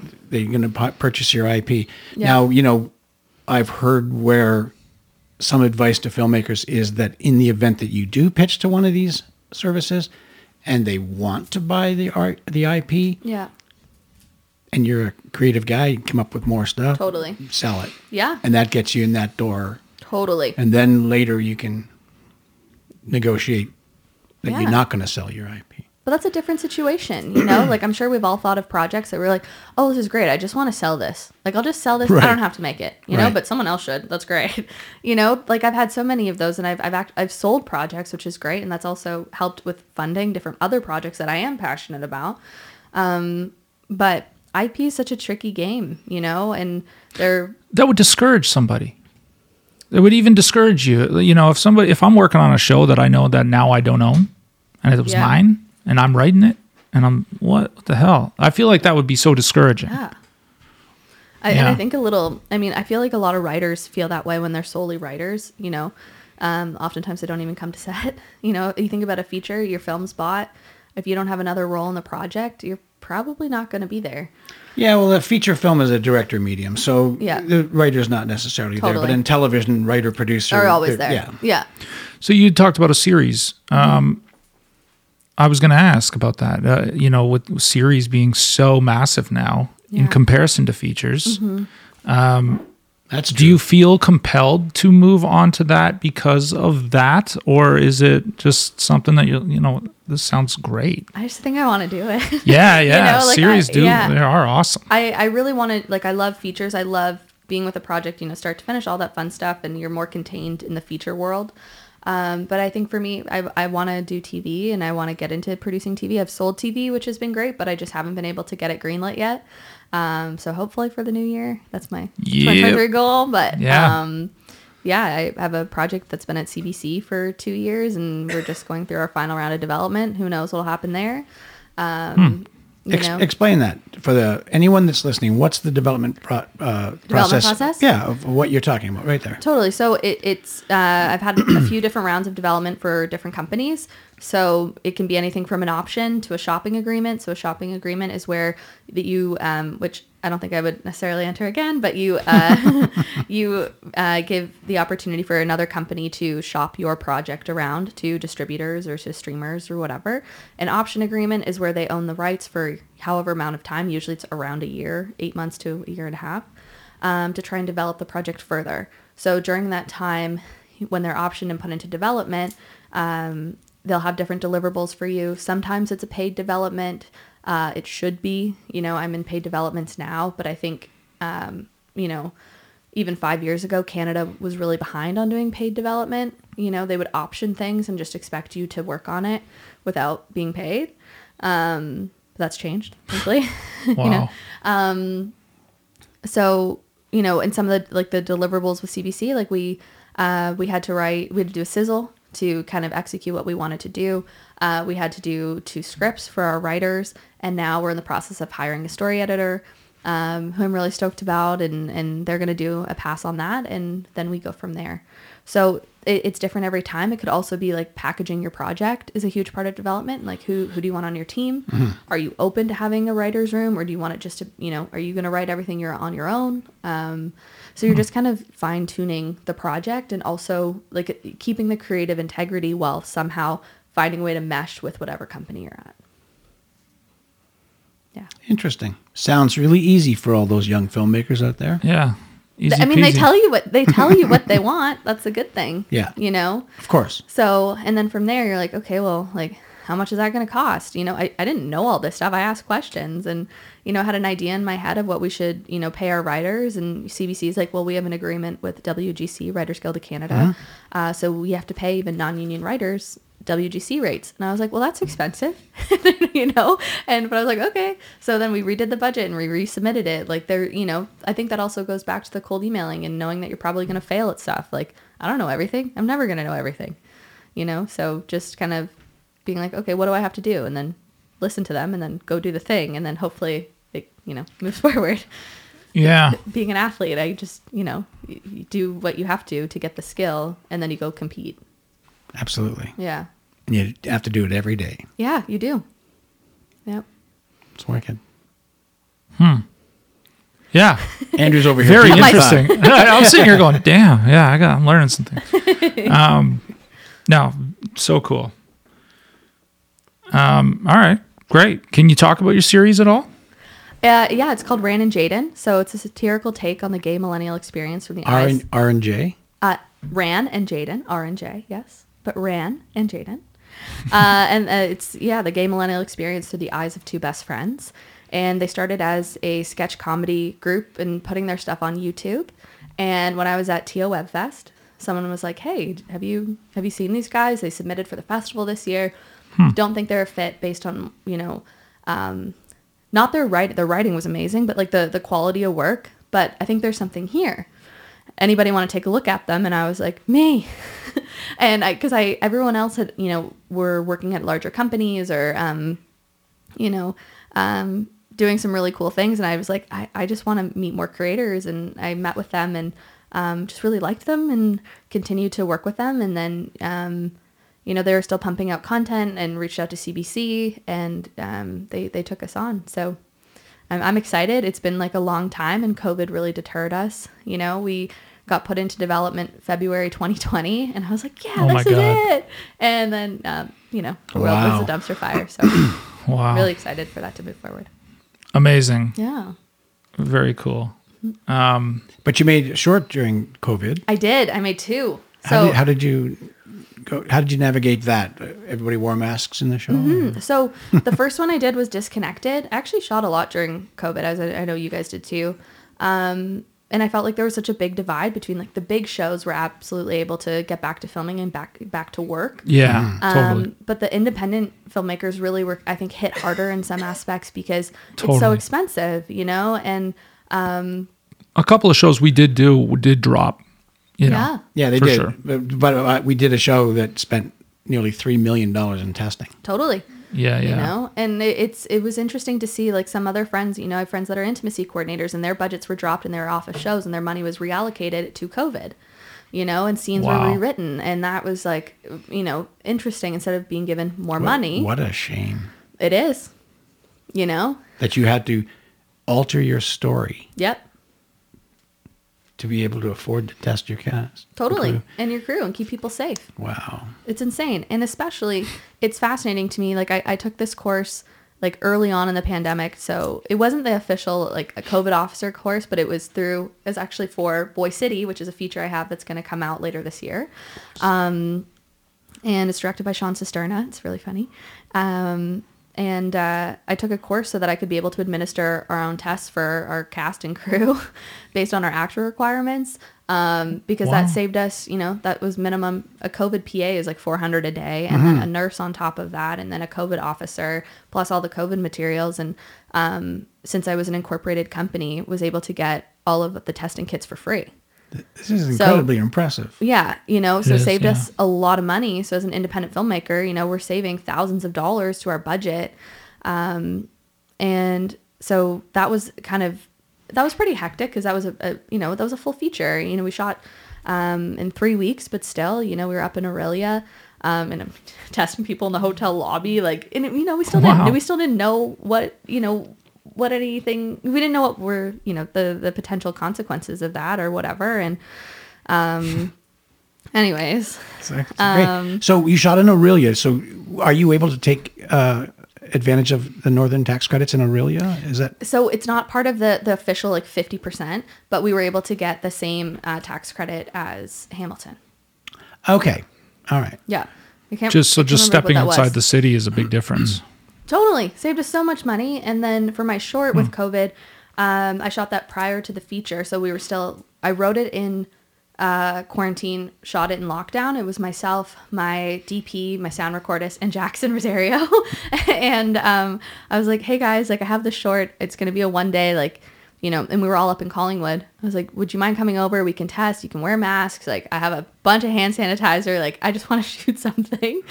And they were like, yeah. So we each quarantined for a couple days before, and then they came over and shot the short one day, and kind of just wrote it, or kind of did it just to see if I could do it, to write, direct, produce, and act all in one go. And it went really well, and I'm really lucky for them, to be my teammates on it. And then we premiered at Mammoth Film Festival and went to a couple others, and then premiered on CBC TV end of last month, and are now on CBC Gem. So that was like a weird little COVID project that ended up, like, to be honest, the bar was set pretty low. I was like, I just want to film it. And then, it's... How long is it? It's 8 minutes. So it's, it's short, easy to watch. Yeah. And then I wrote another one called Memory Lane, which was a little bit more labor intensive. But so I directed, wrote, produced, starred in that, and tested all of our casting crew. That's crazy. That was one Kim did. Kim. Oh, okay. Yeah, that's how we met. I can't stand him either. Oh my God. He's... I'm obsessed. What a loser. Yeah. So not talented at all or anything like that. No, he's terrible. Yeah. Yeah. An unfunny guy. Oh, yeah. Not funny. Not easy to get along with. Can't sing, can't act, Yeah. can't do everything. Certainly He's not just- a good looking guy. No, not at all. And he can't draw. Oh God, no. No. Yeah. Isn't it so annoying? He's like the coolest, most creative person I know. Yeah. Yeah. Yeah. He's so cool. Yeah. Yeah. That's true.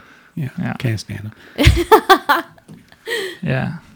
No. But creating during COVID, I mean, I'm grateful now that things have really turned around and they've changed. And I mean, we're still in it, but it feels more accessible now. And it feels like people know the drill. It's like, okay, we just got to do this to keep doing the stuff that we love to do. Yeah, it's lessening. Yeah. It's going away. Yeah. Which is nice. Yeah, Wow. I wore a mask yesterday for the first time in months on set. And I don't care. Like, I'm like, yeah, if I have to wear a mask so that I get to do the stuff that I love, yeah, I'll wear a friggin' mask. Like, I don't really. No, like, Yeah, we're kind of like that too. I'm just going to go with the flow, right? But I mean, Yeah. last year, the COVID tests alone managed to pay my year-end bills. Right? Like, it was insane. It's crazy. Yeah. Yeah. But I mean, although that's beautiful on my end, I Yeah. can't imagine what it's like on your end. So, Yeah. And you're You like, know. I have to pay people to get a swab up their nose that everyone is experiencing, know? yeah. yeah. Well, for me, it's driving into Toronto just to do that. I Yeah. have to mess with my day to go do that. Yeah, it Totally. takes our day. And it's Yeah. kind of weird. Yeah. It's a Totally. bit like a wardrobe session or Totally. or whatever, Yep. So strange. We're gonna miss it. You're going to miss it? Yeah. Oh. I think I'm gonna swab. I'm gonna just swab my nose just for the nostalgia. Oh my God. Do you now that you've done the acting, directing, producing, writing all at once? Yep. Oh, It's one thing for a short. Do you think it would be another if you were doing a feature? I mean, I hope to do a feature doing that too. Yeah. So, Grace, I will act in, but probably a smaller role, especially because my first feature, obviously I've produced a lot of features, but to be in it to direct a feature, I think that's just going to be a little too hectic for me. Okay. But I would love TV wise to create and star in my own show and write and produce. And I can see me doing that. Somehow that seems like a little bit easier than a feature. I don't know how or why, but in my head, I'm like, maybe there's more people involved, so it's a better, stronger team. Like, I don't know. It seems Maybe. a little more accessible. I don't I have know. no idea. We'll see. yeah. I'm trying to figure that out because the TV series is a longer process, and it's a continuing thing and a changing thing, Right. as opposed to the if you singular can't- story Yeah. of a feature. And if you can't Yeah. stand at the monitor as a showrunner or, I mean, and because you're up there doing your crying scene, Yeah. That's true. You I mean, really have that's- to trust somebody. yeah, you have to go. Or you have watch to- playback. My short, I bawl my eyes out in my short. And I like ran back and Jackson's like, "Are you okay?" I'm like, "Yeah, I'm acting." Like,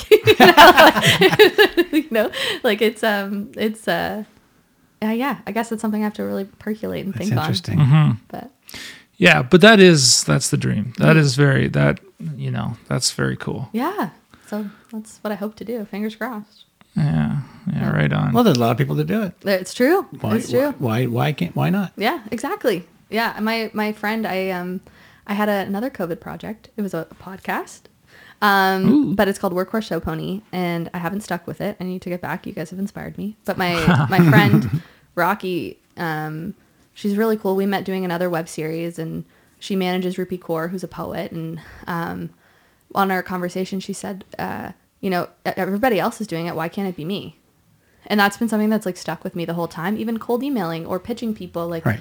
Why can't it be me? Like, why can't it be you or you? Like, films are made by people. Yeah. I'm just one of those people. And I'm capable, and, I have a brain, and I have a vision. Like, why?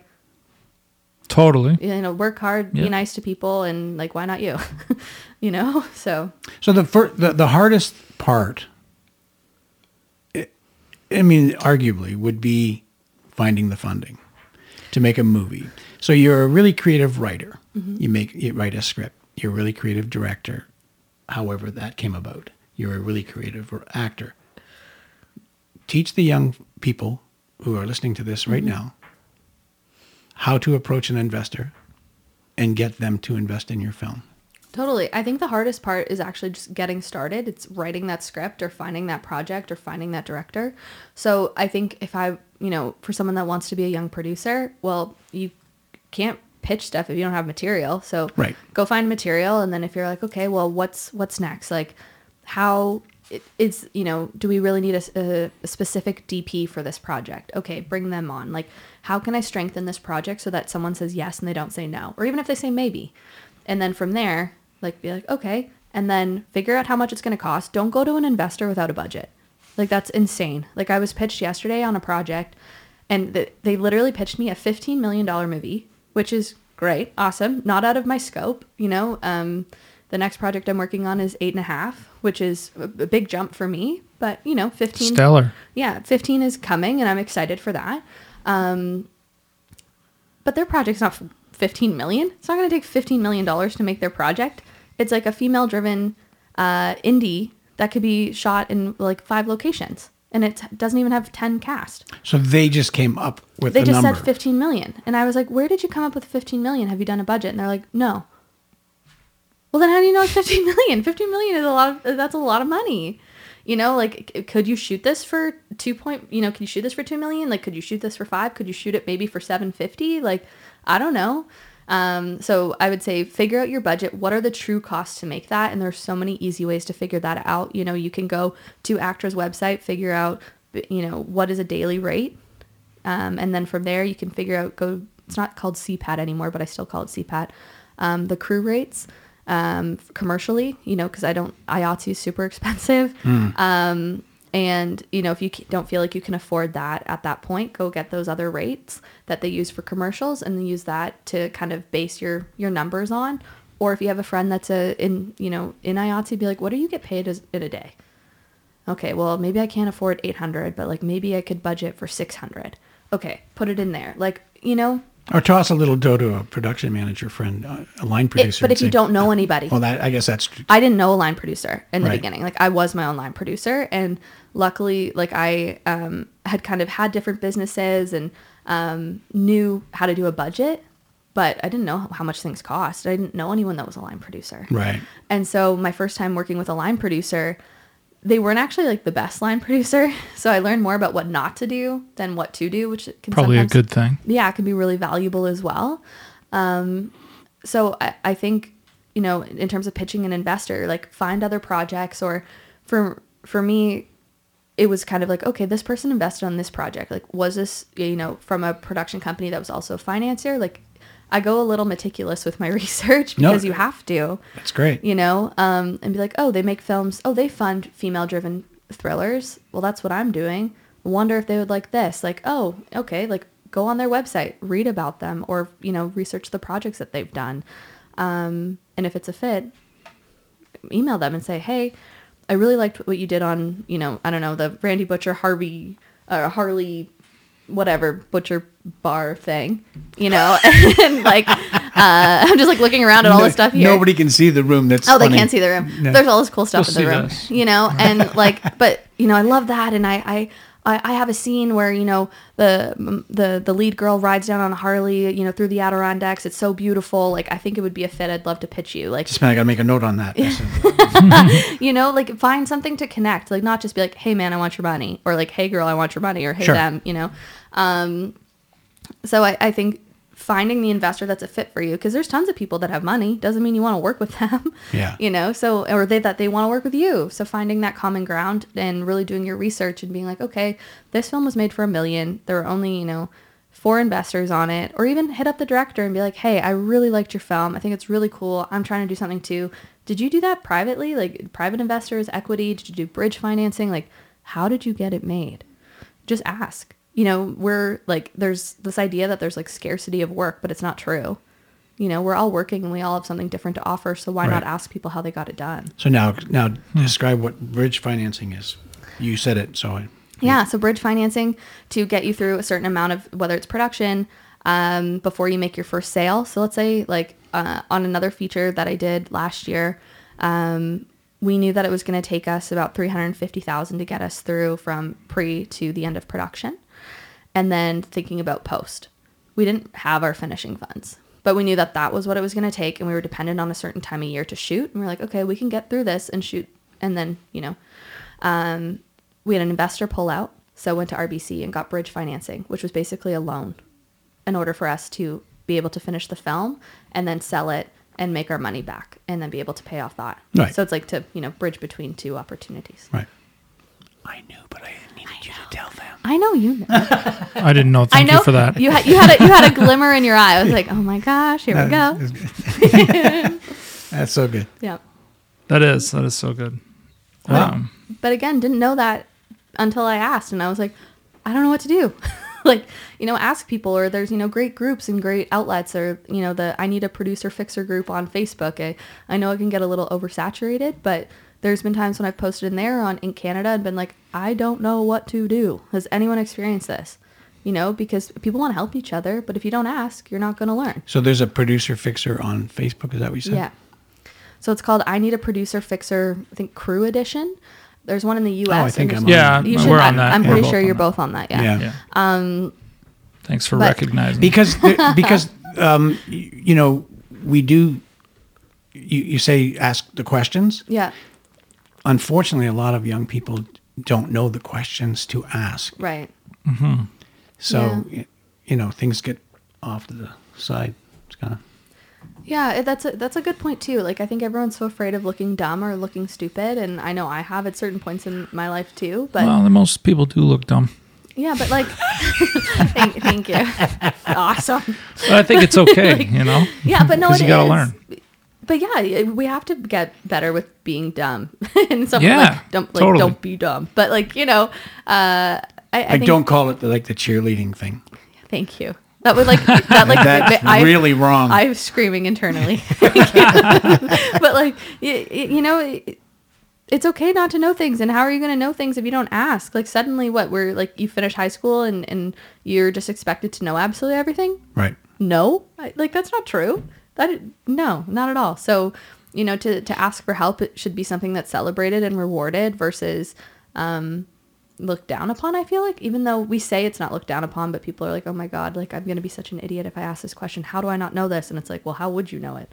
Exactly. Like, I didn't know it, you know? That is literally the opposite of the saying, fake it till you make it. I think there are things that you can fake it till you make, you know, but I think there's more power in admitting when you don't know something.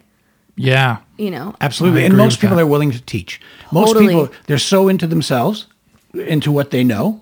Sure. They're really, hey, yeah, I'll help you, because they want to. You know, and your own knowledge isn't valuable to the next person who knows that knowledge too. So it's a you know, teaching somebody, you actually do feel valuable, right? In who you are. Absolutely. You know, it makes sense because you're kind of giving a gift to somebody. It's true. And like, you know, it might sound silly right now, and I'm not where I want to be, but if I can help someone learn, you know, half of what I, you know, didn't know now, maybe they can go forward and be better and do better, and our industry grows in a different way. Like, that sounds kind of, I don't know if that sounds too far-fetched, but like I'd rather save people the hours of time and the Google searches that I did if that helps them and they get to their work faster.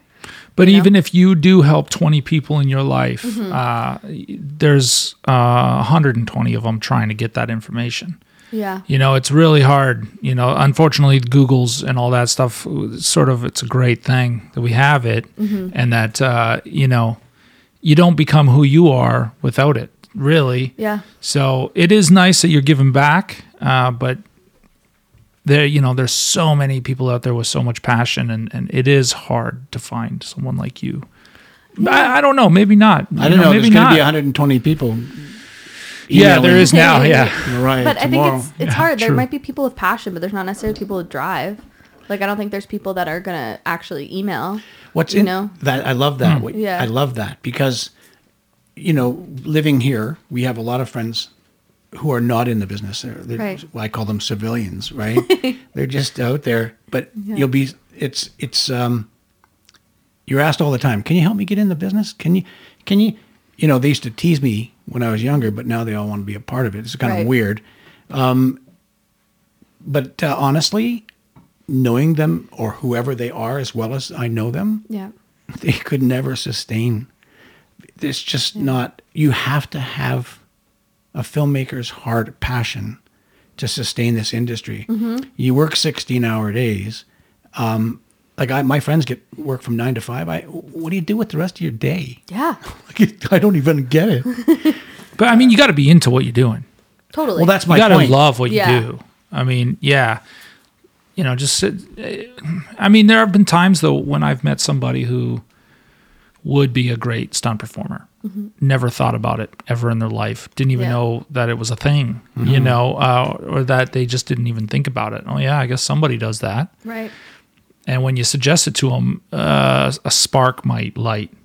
They kind of go, "Wow, I never even thought about that." And that happens. Yeah, and it does. But the drive thing that you mentioned, because if you don't have the passion in the first place, it's really cool to get that first job. It's really cool to go to set and watch how its movies are made, and you go home and say, "You wouldn't believe what they put into making a minute of film." Totally. But you have to go back the next day. Then you have to get the third job, Yeah. and get the sixth job and the eighth job, and get a mortgage and buy a house and get a car, Yep. and convince the banker that what you're doing. It's way easier to go get a job. Yeah. It's so true. It's so true. And it's hard because Big there's time. no stability. You don't know. You have an idea in your head. You're like, okay, I need to do this, this, and this. And there's other skills. Like, I know, like, worst case scenario, knock on wood, but like I can go be a production manager, or there's other skills in the industry that I could do if I had to pick up day jobs to make it a little bit more stable, or go, to prove to the bank that I had some sort of stability. But I don't want to do that. Like, I want to keep doing what I'm doing. But even a production manager is a contract. Yep. It's you're a contract player. Yeah. And when that movie's over, Yeah. you have to convince the bank manager that there's another one coming because you're really good at what you do. But Yeah. there's something to be said about the survival aspect of it all. Yeah. I mean, it is kind of like, that's what I feel like. I don't rely on the fact that I have a job next week. Yeah. Every day I feel like it's like a survival. Every morning I'm like, okay, how am I going to make money? How am I going to do this? How am I going to do that? How am I going to continue doing what I love to do? Right. Every single day. But Yeah. don't you love it? Yeah, and I do. But that at the end of the day is what makes it so rewarding. Yeah. So worth it. So, future. Do you have an idea? Do you have an outlook? Do you have a very specific something? In terms of what I want to do. Yeah, because you mentioned a smidgen earlier that you're not where you want to be. Yeah, I mean, I want to be on do bigger budgets and bigger projects, and I love what I'm doing, and I'm not like in a crazy rush. And I think because I fast tracked so much of my life, like, finished school at 16, went to U of T at 16, and then started my company at 21. Like, I think She's doing it again. She's bragging. Braggart. I'm not bragging. They're just, they're just facts. You'll get used to my humor in Thank time. you. No, it's beautiful. I love it. But like, that's something too. Like, I was just on this like expedited process, and I was like, okay, what's next? Yeah. And I had a really good friend say to me, like, at the time I was only 23. And he's like, you're 23 years old. Like, go live your life. What are you doing? Like, why are you always working? Why are you, and I'm grateful because like I would, miss a lot of big moments, or like miss things with my friends to work. And I don't regret it because I'm grateful and I've learned so much. But now I think I value that time even more. So I think, Yeah, I feel that. yeah, like moving forward in terms of like my future, I just want to work on projects that I'm really passionate about, and not necessarily like, yeah, we all need to make money and make a paycheck, but I need to be more selective in what I choose to do and what I choose not to do. Yeah, regardless of what the project you're doing, you're still making the money. Yeah. Yep. You know, somebody pitches 20 shows and you pick 3. Right. Or Yep. pick 2 of your own. You're still doing the same thing. Totally. And just making sure I'm really passionate about it. I think down the line, like I would love to have a studio someday. Like I think that would be really great, you know, for Canadian filmmakers to actually, because you know, obviously we have all, you know, we have 777 and all these great places, and you know, but I don't see a lot of Canadian shows in them. You know, it's really hard for a lot of Canadian projects to get into a studio, and a studio that's not super far, and something's a little more accessible. Don't you think that in America, when they make movies, they don't care whether it's American or not? They just want to shoot a big fucking movie. And here in Canada, we just really want to represent Canada. What is that? With beavers and I don't know if we want to Mountie represent. police. Well, you know, you talk. You mean with telefilm and making it Canadiana? Yeah, totally. I don't know, man. You Like, know, do you the film, does that? Yeah, the film industry is global. Right. Your audience is now global. Totally. You don't have to tell a story about a fisherman in Newfoundland. I'm sorry, no offense to Newfoundland, to be Canadian. Yeah. Like, just tell a story, for God's sakes. Mm-hmm. It's true. And I think the other thing to think of is I look at the top 10 artists in so many different mediums, whether it's film or TV or music. The majority of the top people are Canadians. But what did they have to do? They had to leave in order to be successful, to return and be welcomed home. And so I think for me, that's something that I'm really still trying to figure out and dissect, because I don't want to leave. You know, like I truly, I love it here. My family's here. My friends are here. Yeah, but absolutely. It's a point where you have to leave in order to grow and get greenlit in LA, and then come back and shoot your projects at home. It's such a so shame. ridiculous.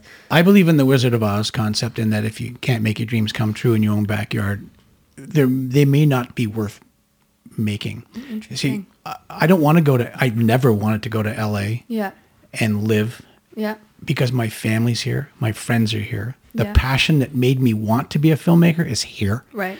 Why would I want to go there and be by myself? I'm a writer and I need to live. If I would miss my friends. Totally. So that's why I'm still here. Yeah. I make a great living. You know, my dream has come true 100-fold. Totally. But you said something. My head starts to swirl when it comes to this kind of stuff. It's so important to be here. Yeah. It's important to be doing what you want to do. I applied to go to If that means I applied to go to a flying. school. That's true. Well, no, I'll fly anywhere. I don't care. Yeah. I applied to go to a Canadian film school, and as a writer, Yeah. and submitted a screenplay as part of my application. Yeah. And what I got back was that it was an American story, and thank you very much. And I didn't get to go, and now I lecture there every year. It's not crazy. Yeah. It's so insane. I don't even get it. I don't understand how people can discredit that entirely. I know, it's weird. And do you walk Yeah. back there and you're like, that's what I never bring it up. I don't care. Really? It's 100 Yeah. years ago, right? But It's interesting. I don't think of myself as vindictive or any of that, but I got the opportunity or was asked to speak for International Women's Day at my high school. And my drama teacher told me that I wasn't artistic and I wasn't creative and that I probably shouldn't pursue the arts. And then my gym teacher, who used to be my volleyball coach, the year that my first year on Team Canada and the year we won, she told me I wasn't that athletic and that I wasn't a team player and that I probably should not play volleyball anymore. Oh, Jesus. I mean, I don't What? I like volleyball. I play it, on the beach with my friends having some White Claws, but it's not, wasn't my dream. yeah. But it's just so interesting that there are people who will knock you down a peg and tell you that you're not something. And then you do your whole life is that. I had I had a counselor that told me that acting there's Hard. no way. Yeah. And they said, do you have a backup? And I said, comedian. And they went, okay, Andrew, you're not taking this seriously. And I said, director. Yeah. I said, NBA basketball player. Yeah. I said everything else. They Yeah. didn't want to hear it. Totally. And I've dealt with that as well. And it's like, who are you to tell someone that? Like, there's, like, I understand there's a time and a place, or there's exceptions to the rule. But if someone is not, it's not like it's a pipe dream and you didn't write the script and you're like, I'm going to be a writer. And someone's like, do you journal or have you written anything? And you're like, no, just in my head. Then I would be like, okay, well, maybe write a script. Yeah. There are people But even defining there, their stuff every that's day. constructive criticism. Yeah. It's not putting that person down. Totally. And just discredit you and be like, it's an American story. Who cares? It's a good story. You can change it from American to Canadian. People do it all the time. Yeah. People change genders on I wouldn't screen have, for but yeah. roles. I'm teasing. But if like I just switched to a new agent, she was telling me the story of how they were one of the first agencies to start submitting women for male roles, and they got a few casting directors and directors and writers to change the role from being a male cop to a female cop, and like that. Why not? I don't know. I love that. Yeah. It takes a couple of creative minds to just put some things together. Yeah, it's crazy. Now, Mariah, we're going to slowly close up. We're going to continue to talk for a little bit, but while we're doing it, you need to sign the table. Oh my gosh, yes. Okay? So, Are you going to toss this over to me? yes. Oh, sorry. That's okay. My toss is terrible. Okay. Anywhere. If you want, you can draw something. Can I draw something? I draw stuff. Yeah, you can take up a whole section if you want. Oh, can you still hear me? Yeah, Okay. I can hear you. I don't know. Okay. Are you going to keep talking to me while I do this or no? No, we're going to watch you. Oh, God. Well, I'm yeah, gonna start not sweating. anymore. This is where we often say that people listening to the podcast, what they're hearing is the big Sharpie scraping across Probably. the table. Yeah. And then we get to describe what's being drawn. Yeah. I Which love looks like what I'm Pac-Man seeing so so far. far. Yeah. Oh, that's me. That's hilarious. For everyone that can't see this, Mariah's now drawing. That looks really close. The three of us. That's so cute. I like it. So did you study art? No, but I've always loved, well, actually that's kind of a lie. I mean, I took art classes. Like, Yeah. I love art and cartooning, and my dad loves cartooning, and I always had a sketch pad, and I feel like I can't talk and do this at the same time. I don't want to mess it up. No, yeah. You go ahead. This is how it usually ends up. Oh, really? It's like silence. Oh my God. Yeah. But yeah, I've always loved cartooning, and I think, that this past year, I also lost a nail on the way over here. I'm very sorry. Aw. Yeah, you okay. better be sorry. I noticed. It wasn't our Yeah, fault. Really? I noticed, and the whole time I'm I noticed- distracted. Honestly, it's been driving me nuts. Yuck. Yeah, Oh my God. I know. It's irritating. Anyways, but yeah, I love cartooning. It's kind of like a creative outlet I have that I don't get paid for, which Yeah. is fun. So, got to do a couple, I did some custom porch signs this year for Halloween. I did one for my mom and for some of my friends, and I always make cards. And Oh, all that's that great. stuff. That's fun. So they're fun. Do you guys have a creative outlet that you do that you don't make money on, or you don't want to make money on? Well, I don't know. Skateboarding, and then maybe draw. I draw too, I guess, all the time, but I don't. Andrew's younger sister, Randy Lee, is an art director in the film business. Oh, very cool. Yeah. Yeah, very good at what She she just does. did the Chevy Chase and the Goosebump thing up. yeah. Who else is in it? Dan Aykroyd. Dan Aykroyd. It's fun. Just in case. What do we got? Yeah. Oh, I see. Yeah, those are headphones. Yeah. I wondered I why. do. They my- look like earmuffs right now. Yeah. This is not my best work. It kind of looks like we're outside skiing, but that's okay. Yeah, they look like toques a little bit. Yeah. I like it. and- I like it. And yeah, keep going. It's great. And you still have to sign it, so Oh, great. we'll be here another half hour. So, do you guys have a dog, or do you like? Well, I don't know. We sort of do. What do you mean you sort of? We had a 15-year-old little guy. We had to put him down a month ago. Oh my God, I'm so sorry. Yeah, thank you. I'm sorry. Yeah. I was gonna draw my dog on. Breaks it. our That's heart. why. Yeah, you draw your dog. Her name's Mammoth. please. You would love her. Okay, those were starting out as nipples. Okay, I see. Way to make it weird, Andrew. Well, You know, had you not mentioned the dog, I would have questioned it myself. Yeah. Oh my gosh. But yeah. is mammoth. This isn't my best work, okay, guys? No, but I'm guessing mammoth's a big dog. She's 90 pounds. She's a German Shepherd lab mix. Oh, nice. Yeah, the rescue tried to tell me she was a golden retriever. That was really interesting. Oh, yeah. Weird. Yep, and that she would be 60 pounds. Wow. It's not true. Jeez, what a surprise. Yep. I love her very much. That's so good. Do you guys drink beer? Uh-huh. Okay. Yeah. Gonna put a beer in my hand. Yeah, well, I didn't Actually, we drink scotch. Yeah, So if you're looking at the our logo is at the Scotch logo, glasses. we got little Scotch glasses there. Yeah. Yeah, look at that. Ooh. Our logo is going to change now. Oh. I see a new T-shirt coming. Yeah, look at that. Absolutely. Okay. That's awesome. Oh yeah, I hear the Sharpie scratches. Yeah. Everybody listening on I'm like, oh, that's so nice. some podcast. Oh, that was great.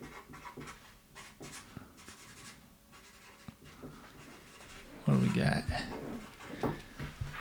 Thanks for having me. Oh, you called us cool. Yeah, Thank you. you're welcome. Oh, I have to finish Love your it. beer. Yeah. Finish my beer like I finish my beer. There you go. You kind of look a little drunk. I have you on the side there. I'm sorry. Well, not far from the truth. No, Yeah, it's so good. that's awesome.